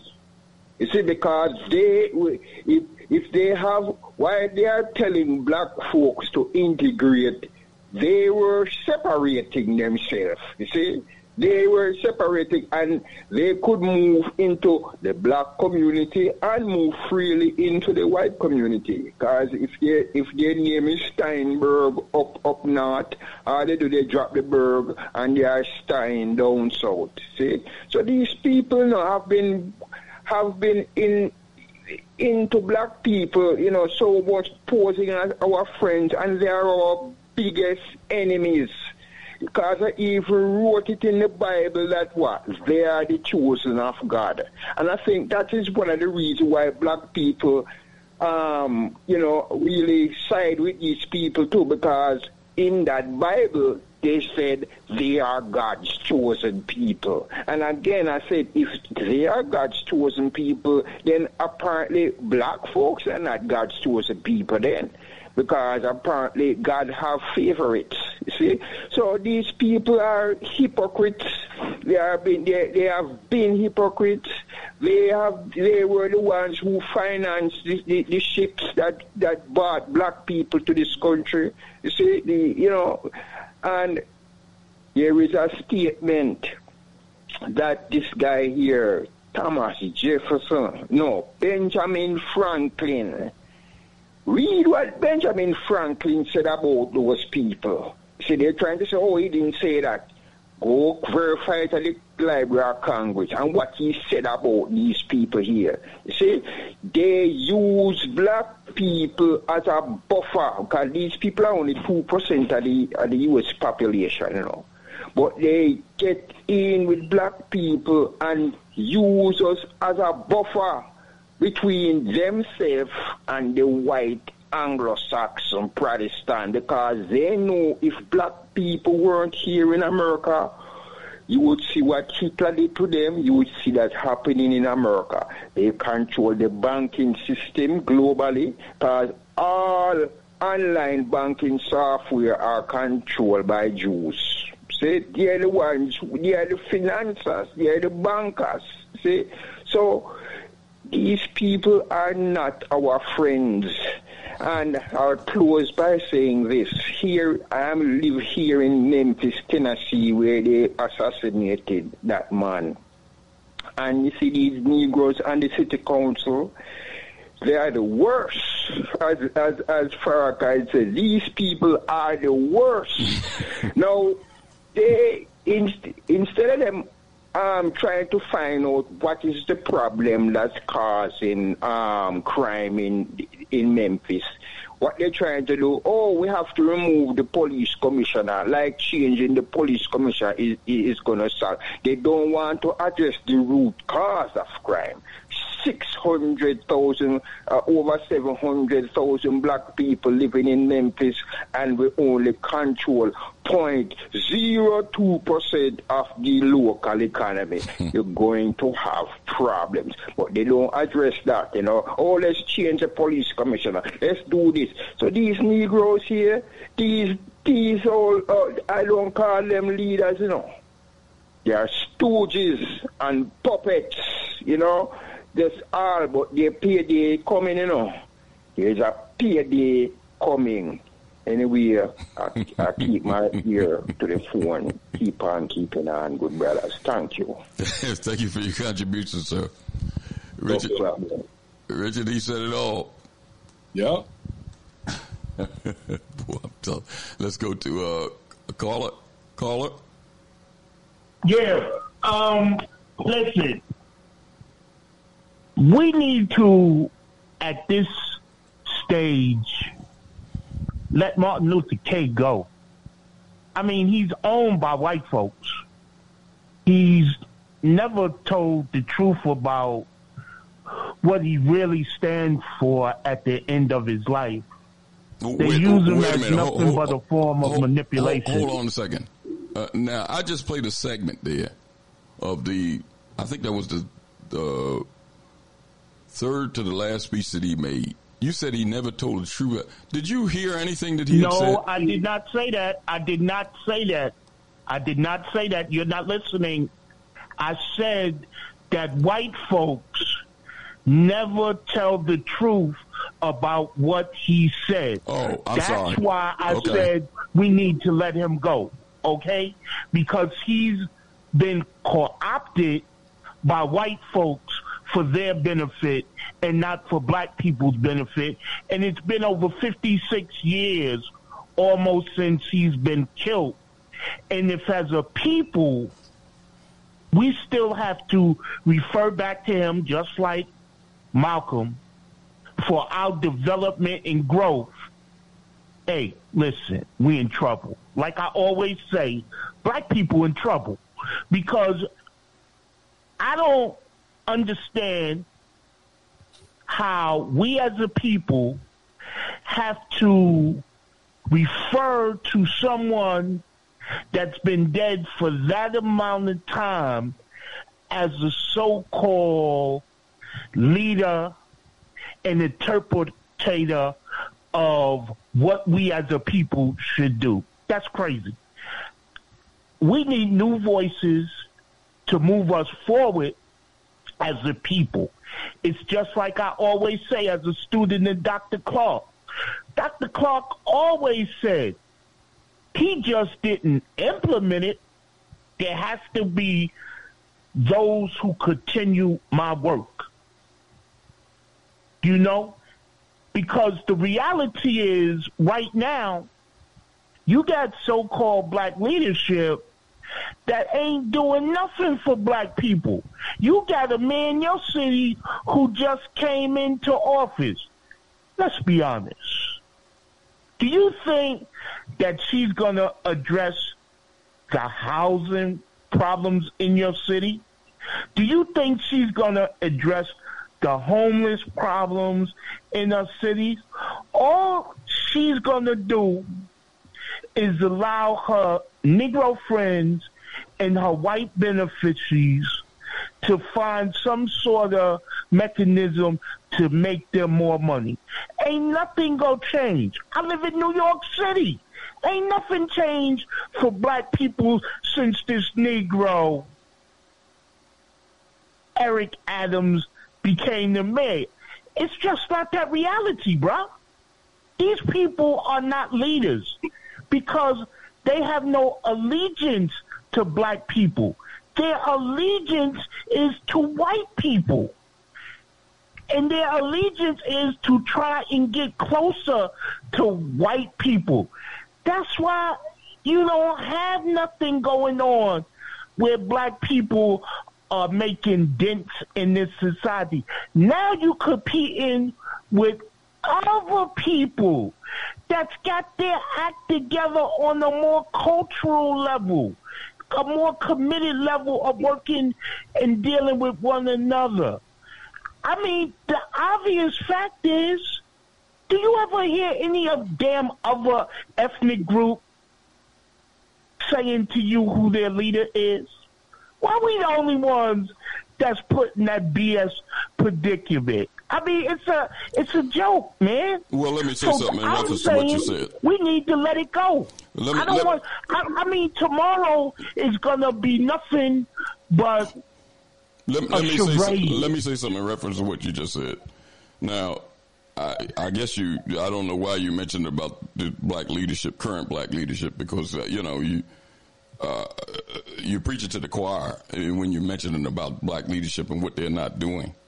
But when you stated about letting him go, for example, you talk about King, but then you quoted Dr. Clark.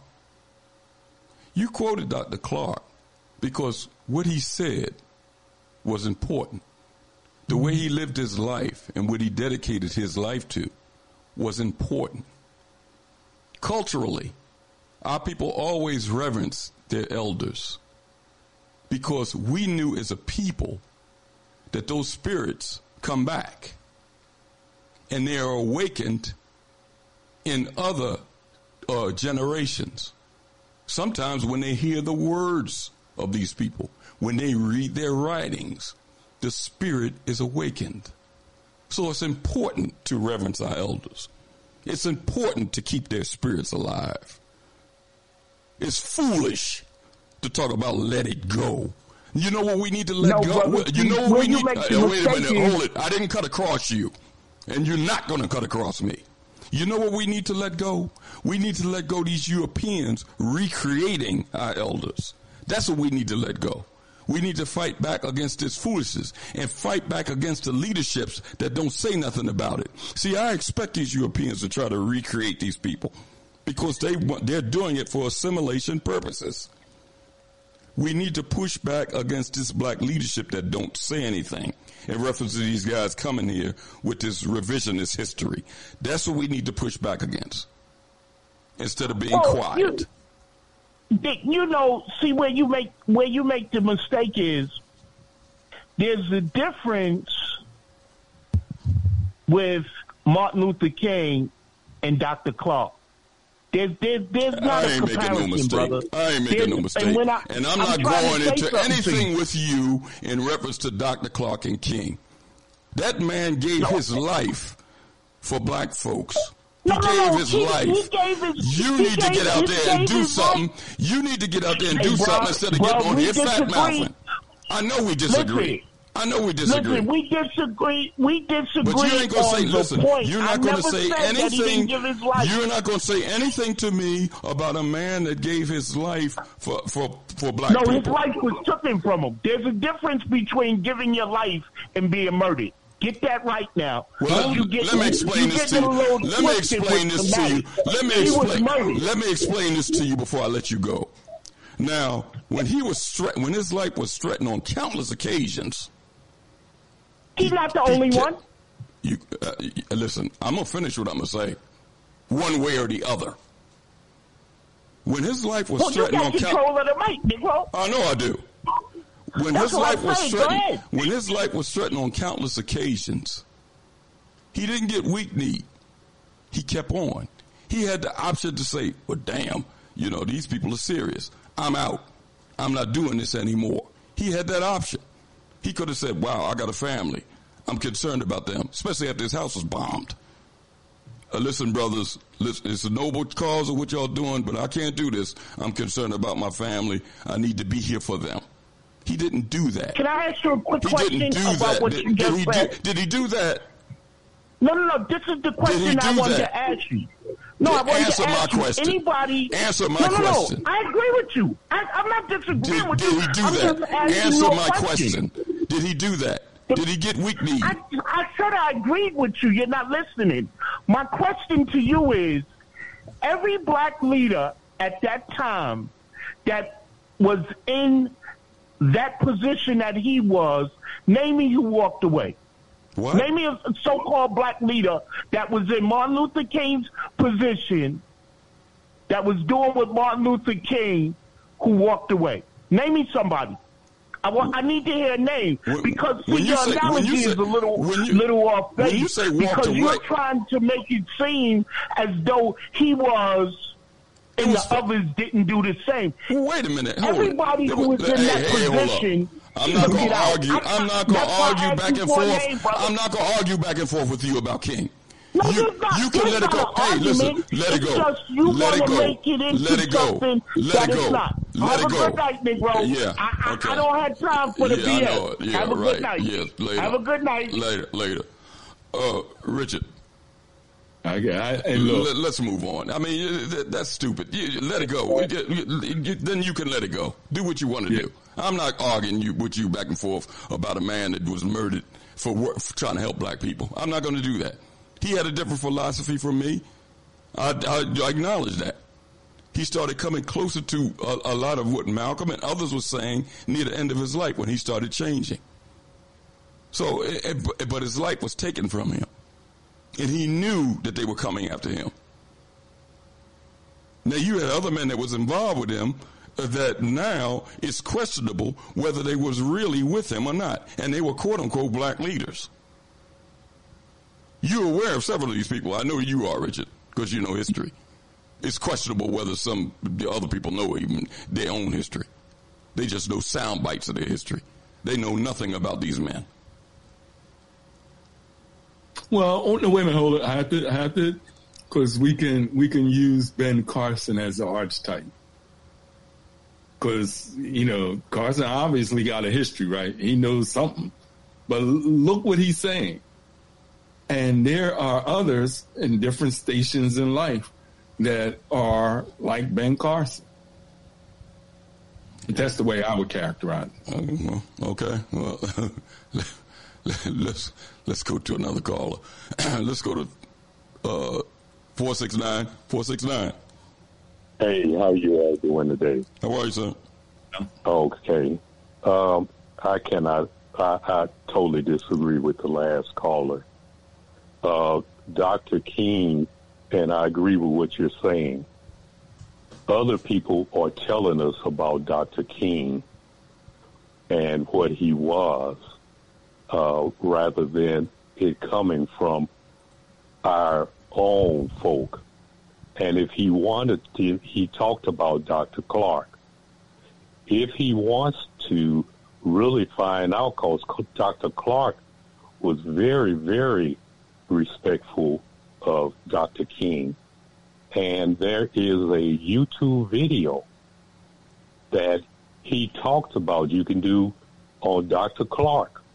And you can go out there and he can look that up and listen to that video. And Dr. Clark talked very, very highly of Dr. Martin Luther King. He also stated that he made some mistakes, and he also said, but there's not been any man alive who have not made mistakes. Mm-hmm. He also made reference, just like you're saying, that people are giving us Martin Luther King that didn't exist, just like a Paul Robeson and so forth. He even tried to make Paul Robeson a fag. You know, I just got to call it like it is. Mm-hmm. And he was saying that. So he needs to go and listen, since he referred to Dr. Clark, that he needs to listen to what Dr. Clark said about Dr. King. And Dr. Clark actually went down and met and interviewed with King when he was working for the Pittsburgh Courier. Hey, Elliott, I wouldn't do this, but I knew Dr. Clark. No, we ain't doing. No, we ain't doing this. Don't do that. Don't do that on this program. We ain't doing that. What I'm saying is that, you know, I don't agree with him, but go and listen to what Dr. Clark said, because Dr. Clark was very, very respectful of Dr. King. Didn't say that he didn't make mistakes. He pointed those things out. He pointed out the mistake that he made after the bombing of the children at Birmingham. And he was saying that that's one time that they should have gone against King, saying that, you know, if blood must be spilled, let it be our blood. He didn't agree with that, but he was also very respectful of Dr. King. So I just suggest, and, you know, I won't argue, you know, and everyone has their opinion and have the right to their opinion. But since he had made a reference to Dr. Clark, I think that it may do well that he go out and listen to what Dr. Clark said, not what I'm saying, but what Dr. Clark said about Dr. King. And maybe, you know, maybe that may give him a different perspective on Dr. King. But I'll jump over to one thing, too. Another thing that you all would be very, very interested in maybe checking out. On Carl Nelson, someone called in, and they talked about this Project 2025. Are you all familiar with that? No. What? Please go out. You said you are, Richard? Huh? No, Richard, you said you were? No, I haven't. Oh, okay. Go ahead. I'm sorry. Please go and look at it. It's a long document. I kind of browsed it, but it is very, very, very significant. And it basically talks about the Republican takeover of the executive branch of the government, to where the executive branch of the government would basically control everything. And you would actually create a dictatorship. Now, one of the things is that Ben Carson was part of that leadership. And when you see the people who are sponsoring it, they've got a whole list of folks. And it's interesting. One of them is actually the Frederick Douglass Foundation. Mm. And Alveda King is one of those folks who's a part of that. And one of Dr. King's other nephews, a great nephew, and I cannot remember what his name is, he's a part of it. I mean, it's really interesting. You go out and look at it, and I mean, these people, they spend a lot of time and they've got a lot of resources that they allocate towards putting their plans together. Where is our documentation that of our scholars and our intellectuals who are putting together that same type of document that is pushing our agenda forward? You know what I mean? Yes. You know, I mean, these people, they've got it, and it's out there for you to see. Very extensive. I think it may be about 900 pages or something, and they have it segmented. They have housing. They have this. They have that. The Heritage Foundation is part of it.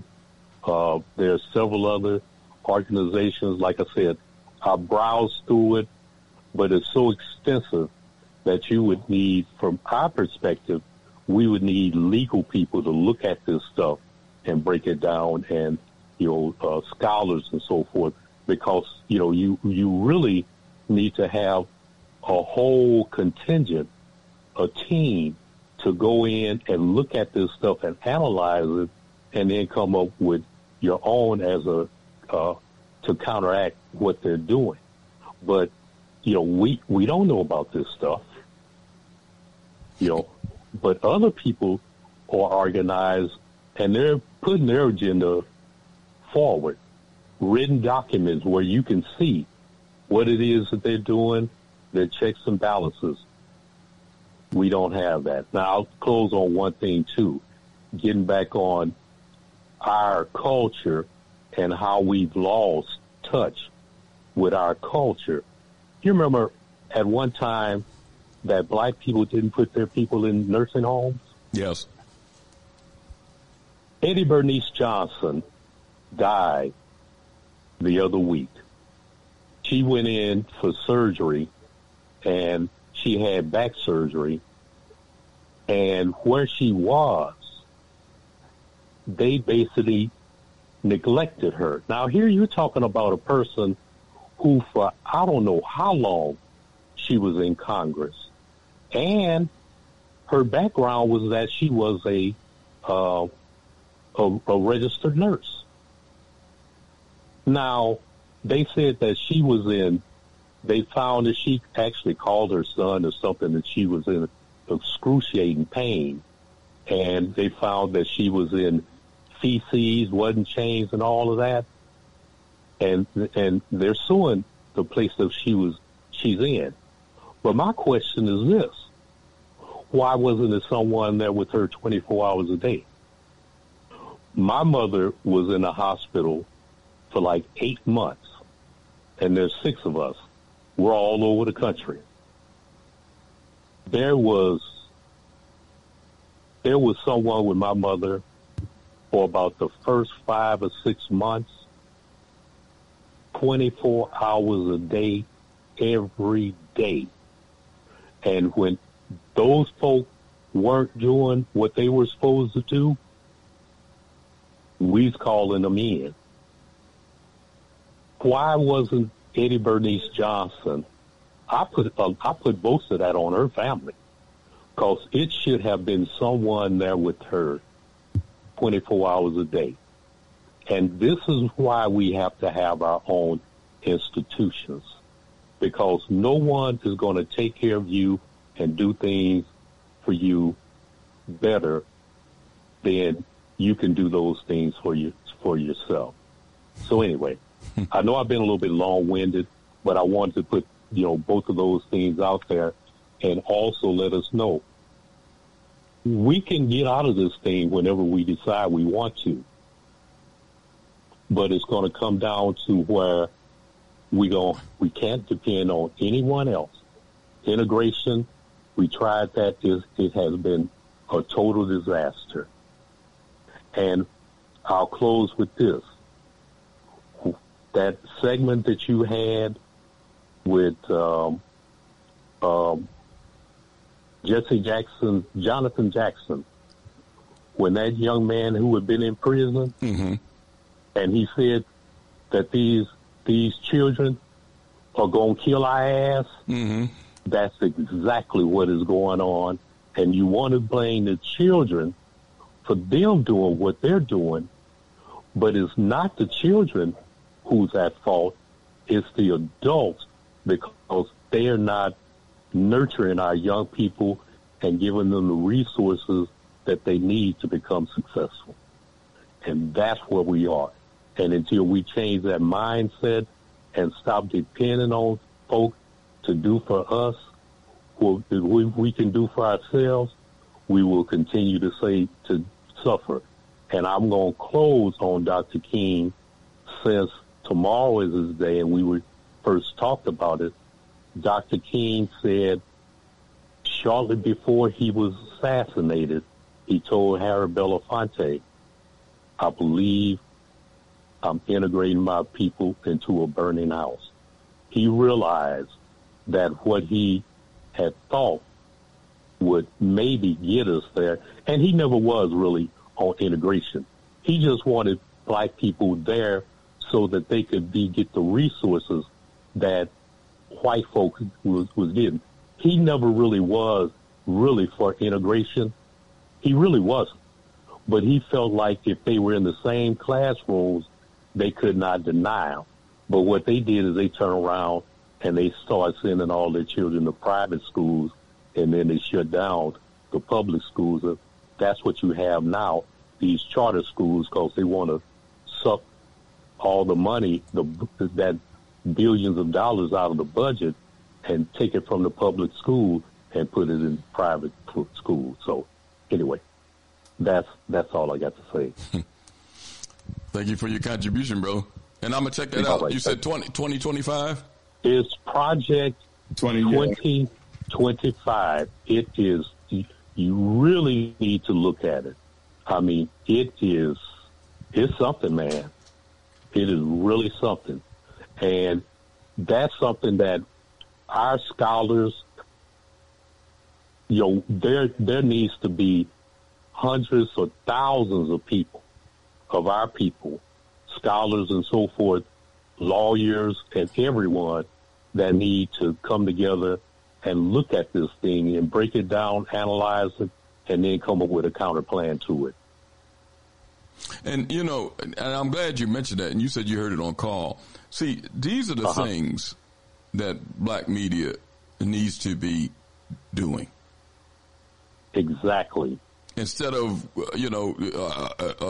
like Richard mentioned about Cat Williams and more and more I turn on black talk stations, and especially the popular ones that do talk.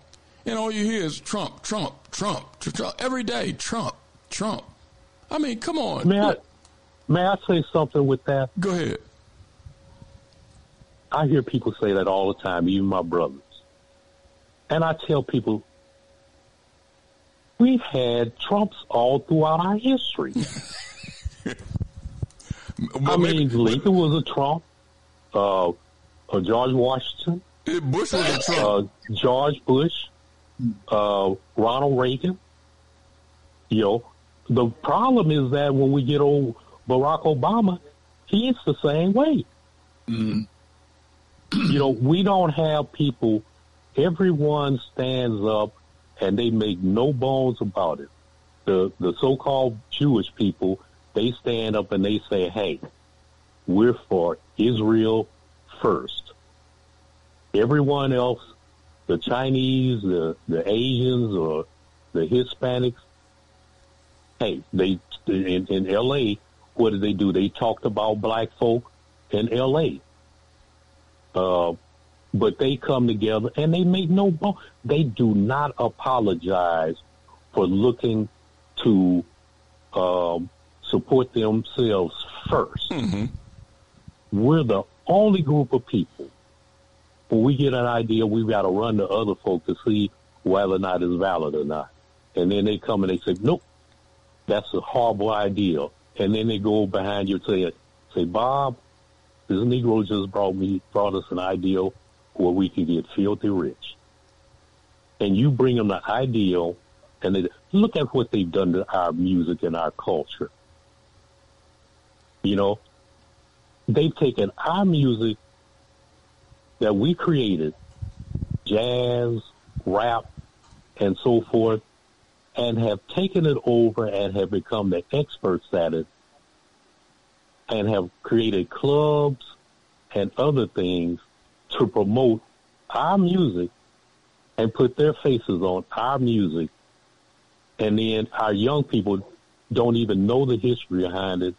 And then they're talking about, rather than John Coltrane as being, the jazz, or Miles Davis, they're talking about David Sanborn. Mm. You know what I mean? Mm-hmm. Take your culture and pick your pocket with your culture. It's, we have to do better.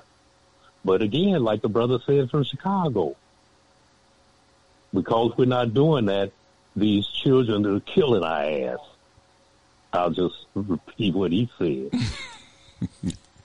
Yeah, if I can find it, I might play that again before we leave tonight. Yeah, okay. Let me get out of you all. Thank you so much for taking my call. Thank you for your contribution.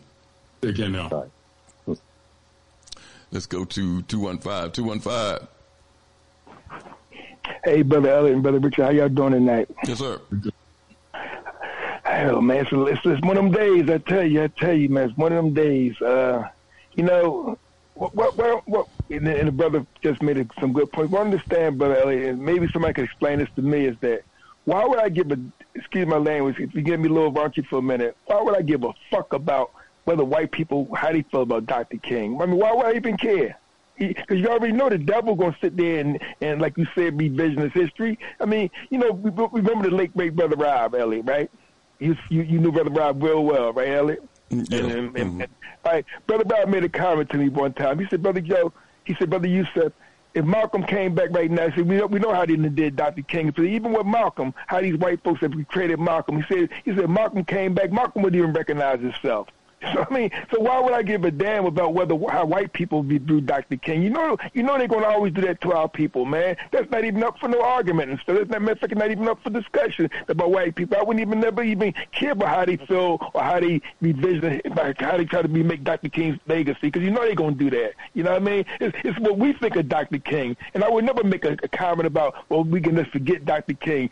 Dr. King died, like you said, Elliot. Whether you say he was murdered, but like you said, he knew his life could be taken.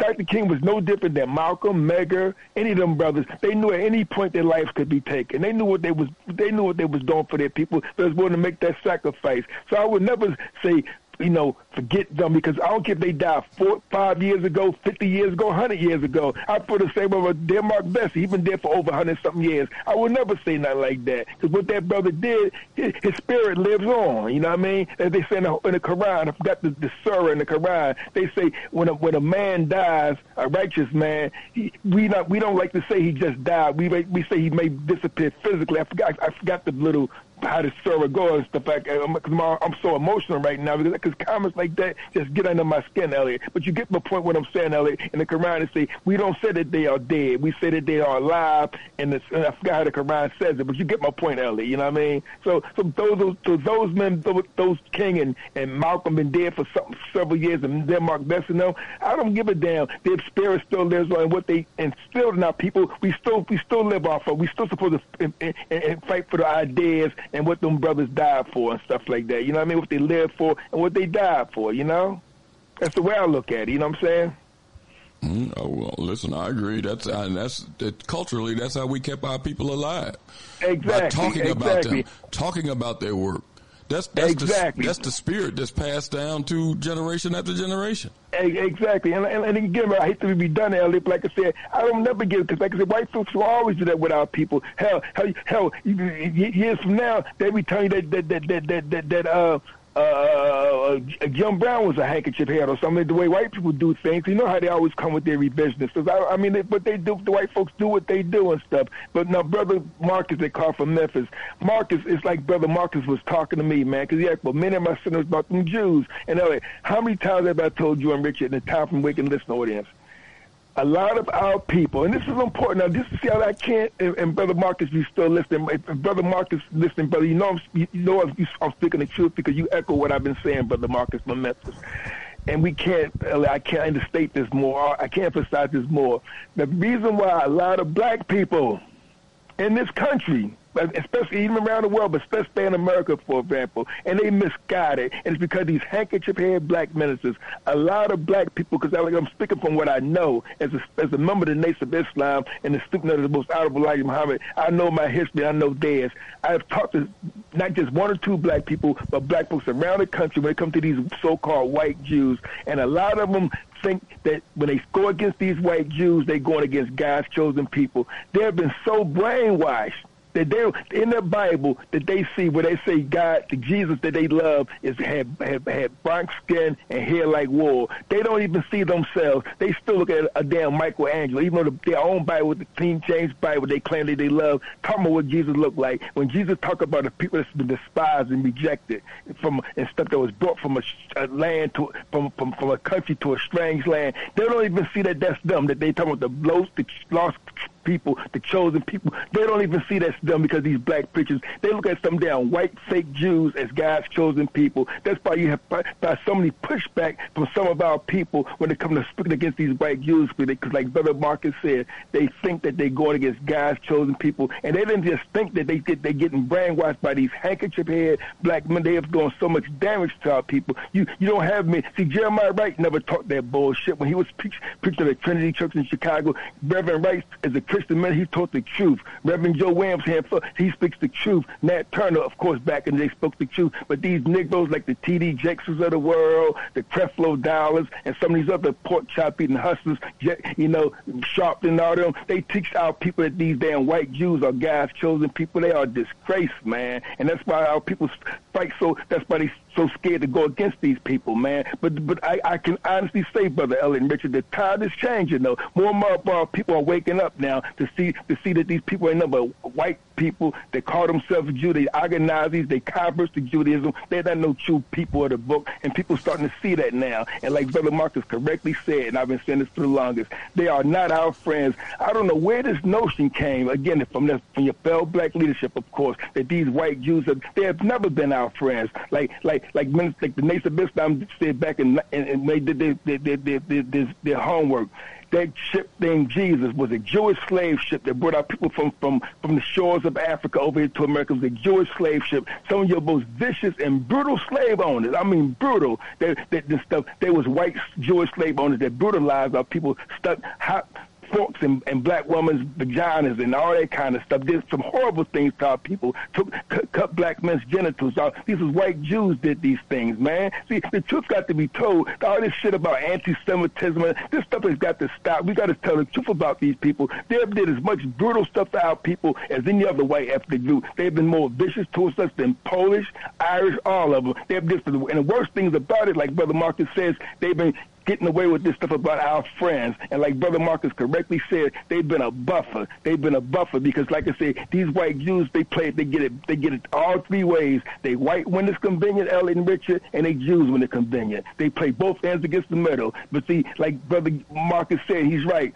They know, well, not for black folks in America, their white Anglo brother who hates them too because their so-called religion, whatever they want to call themselves. So they know they can hide behind that. So they can cut their name from Silverstein to Silver, Goldstein to Gold. They can blend right in with their white brethren, their white Anglo Protestant brethren. But these people have never been no friends. You have had individual so-called white Jews that have tried to be humane, but for the most part, they have never been no friends of our people. And like I said, and I close with this, because I want to take about a lot of you and Richard time. Sure, any race of people had it bad. As a black man, I would never sit there and say that we don't have some black people among us that's been low life and stuff. I mean, every race has those. But these white Jews, they want to paint the strip that they are holy and righteous. They don't do nothing wrong. Last point, Elliott. You familiar with the gangsters like Al Capone, right, Elliott? Al Capone, yeah. Frank Nitti. We all know what these white Italian mobsters did. They did some horrible things. They drive-bys. But brother Elliott, Brother Richard, and Tom Freaking List audience, let the truth not escape you tonight. Brother, nobody was more vicious than these white Jewish gangsters, brother. Meyer Lansky, all these Jews. Man, they did some of the most worstest drive-bys and killings.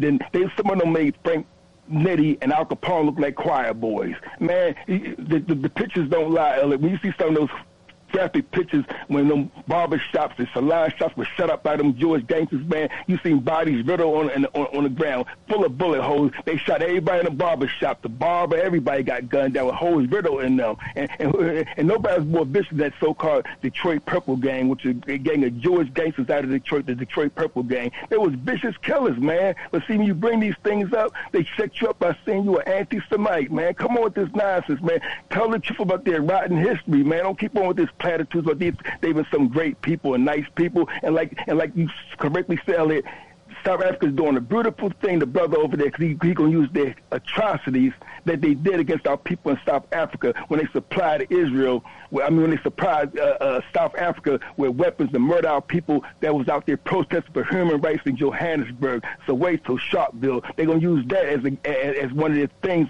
in their case in the International Criminal Court, and that's a wise thing to do, to use their history against them and stuff. And like you said, Elliot, it's so damn sad. Where's your black leadership at? Where's these punk ass Negroes that stand up with the brothers of Africa and give us some juice? They know the damn truth, but they so damn cowardly. The Hakeem Jeffries, the Mix, the Dwight Evans of the world. These Negroes need to be ran the hell out of town on the rail. And lastly, right here in the city, you got this Negro city council president. I stand with Israel. Man, I'm telling you, man, these Negroes make my blood boil. I can't take these Negroes no more. They make me sick, man. God, they sickening, man. God. Well, I'm getting too emotional now.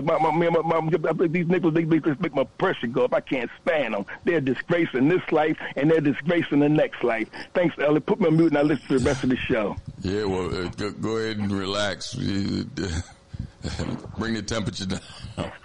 Talk to you. Thanks, Elliot. Right, please. Richard? Yes. You come to the end of another program. You know what, Richard? I made a mistake, too. I might have to call. You know what? I got to start putting this stuff down and do something. I don't know, do something different. Because, I was supposed to broadcast that the Black Agenda teach-in. Right. And yeah, well, I'll try to do is try to get the audio and play it on the website and make it accessible to people. I hope she don't bite my head off when I talk to her, because I was supposed to broadcast it. Okay, no problem. Yeah, so I want to apologize to her. She's listening to the program. And the Time for Awakening audience that heard me say that I was going to broadcast it, Dr.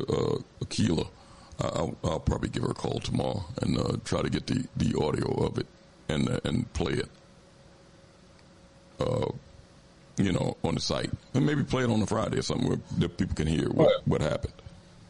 Okay, sounds good. Richard, come to the end of another program, man. It was. We'll start formulating our calendar for the rest of this month and next month, leading into Black History Month on the calendar, although 12 months a year is Black History Month as far as we're concerned. But I think we line up some interesting programs going forward. Okay.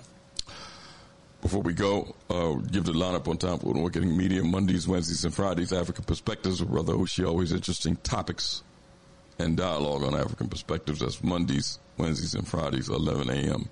to 1 p.m. Later on in the week, on Thursdays, Mississippi on the Move, the Black Liberation Movement down in Mississippi, Brother Patrick, Brother Rodney Lowe, Brother Dove Sack, Brother Malik Hayes, Sister Crystal, several of the hosts on Mississippi on the Move. That's that's Thursdays from 7 to 9. On Time for an Awakening Media. On Fridays, Time for an Awakening from 8 until. On Saturdays, the Elders of St. Kofa with Dr. Janine James as host from 7 to 9. And on Sundays, Time for an Awakening is back from 7 until. I want to thank everybody for listening to the program this evening. Lively discussion as always, and we'll be back on Friday, Lord willing, to continue on this path towards an awakening. Peace. Peace. If you're driving through the country on a lazy afternoon,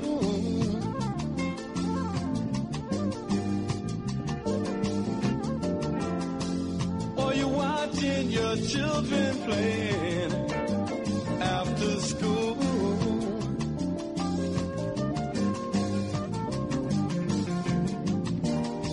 they seem to be so unaware of, I know, the things that they'll soon have to take care of.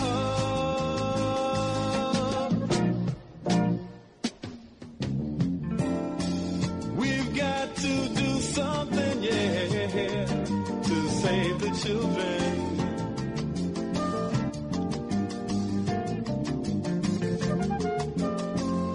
Soon it will be their turns to try and save the world.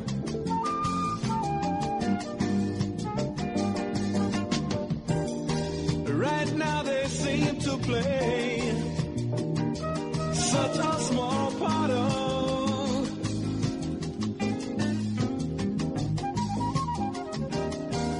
the things that they'll soon be right at the heart of.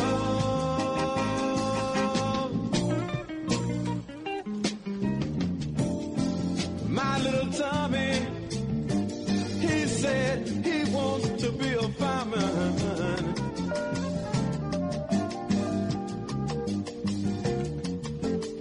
And little Mary, she said she got to teach school.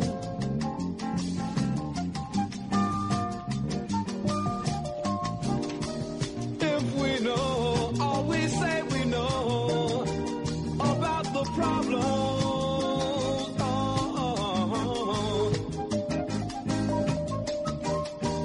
why can't we do something to try and solve them?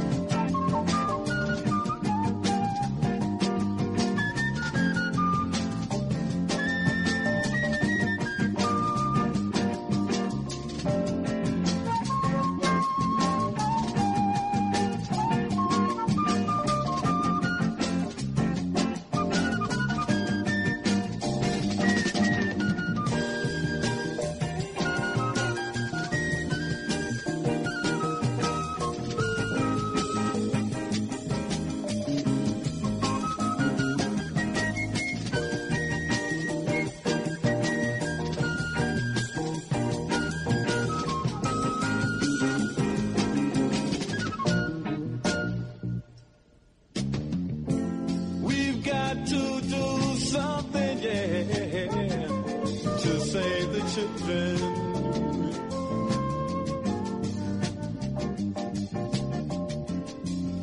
Soon it will be their turns to try and save the world.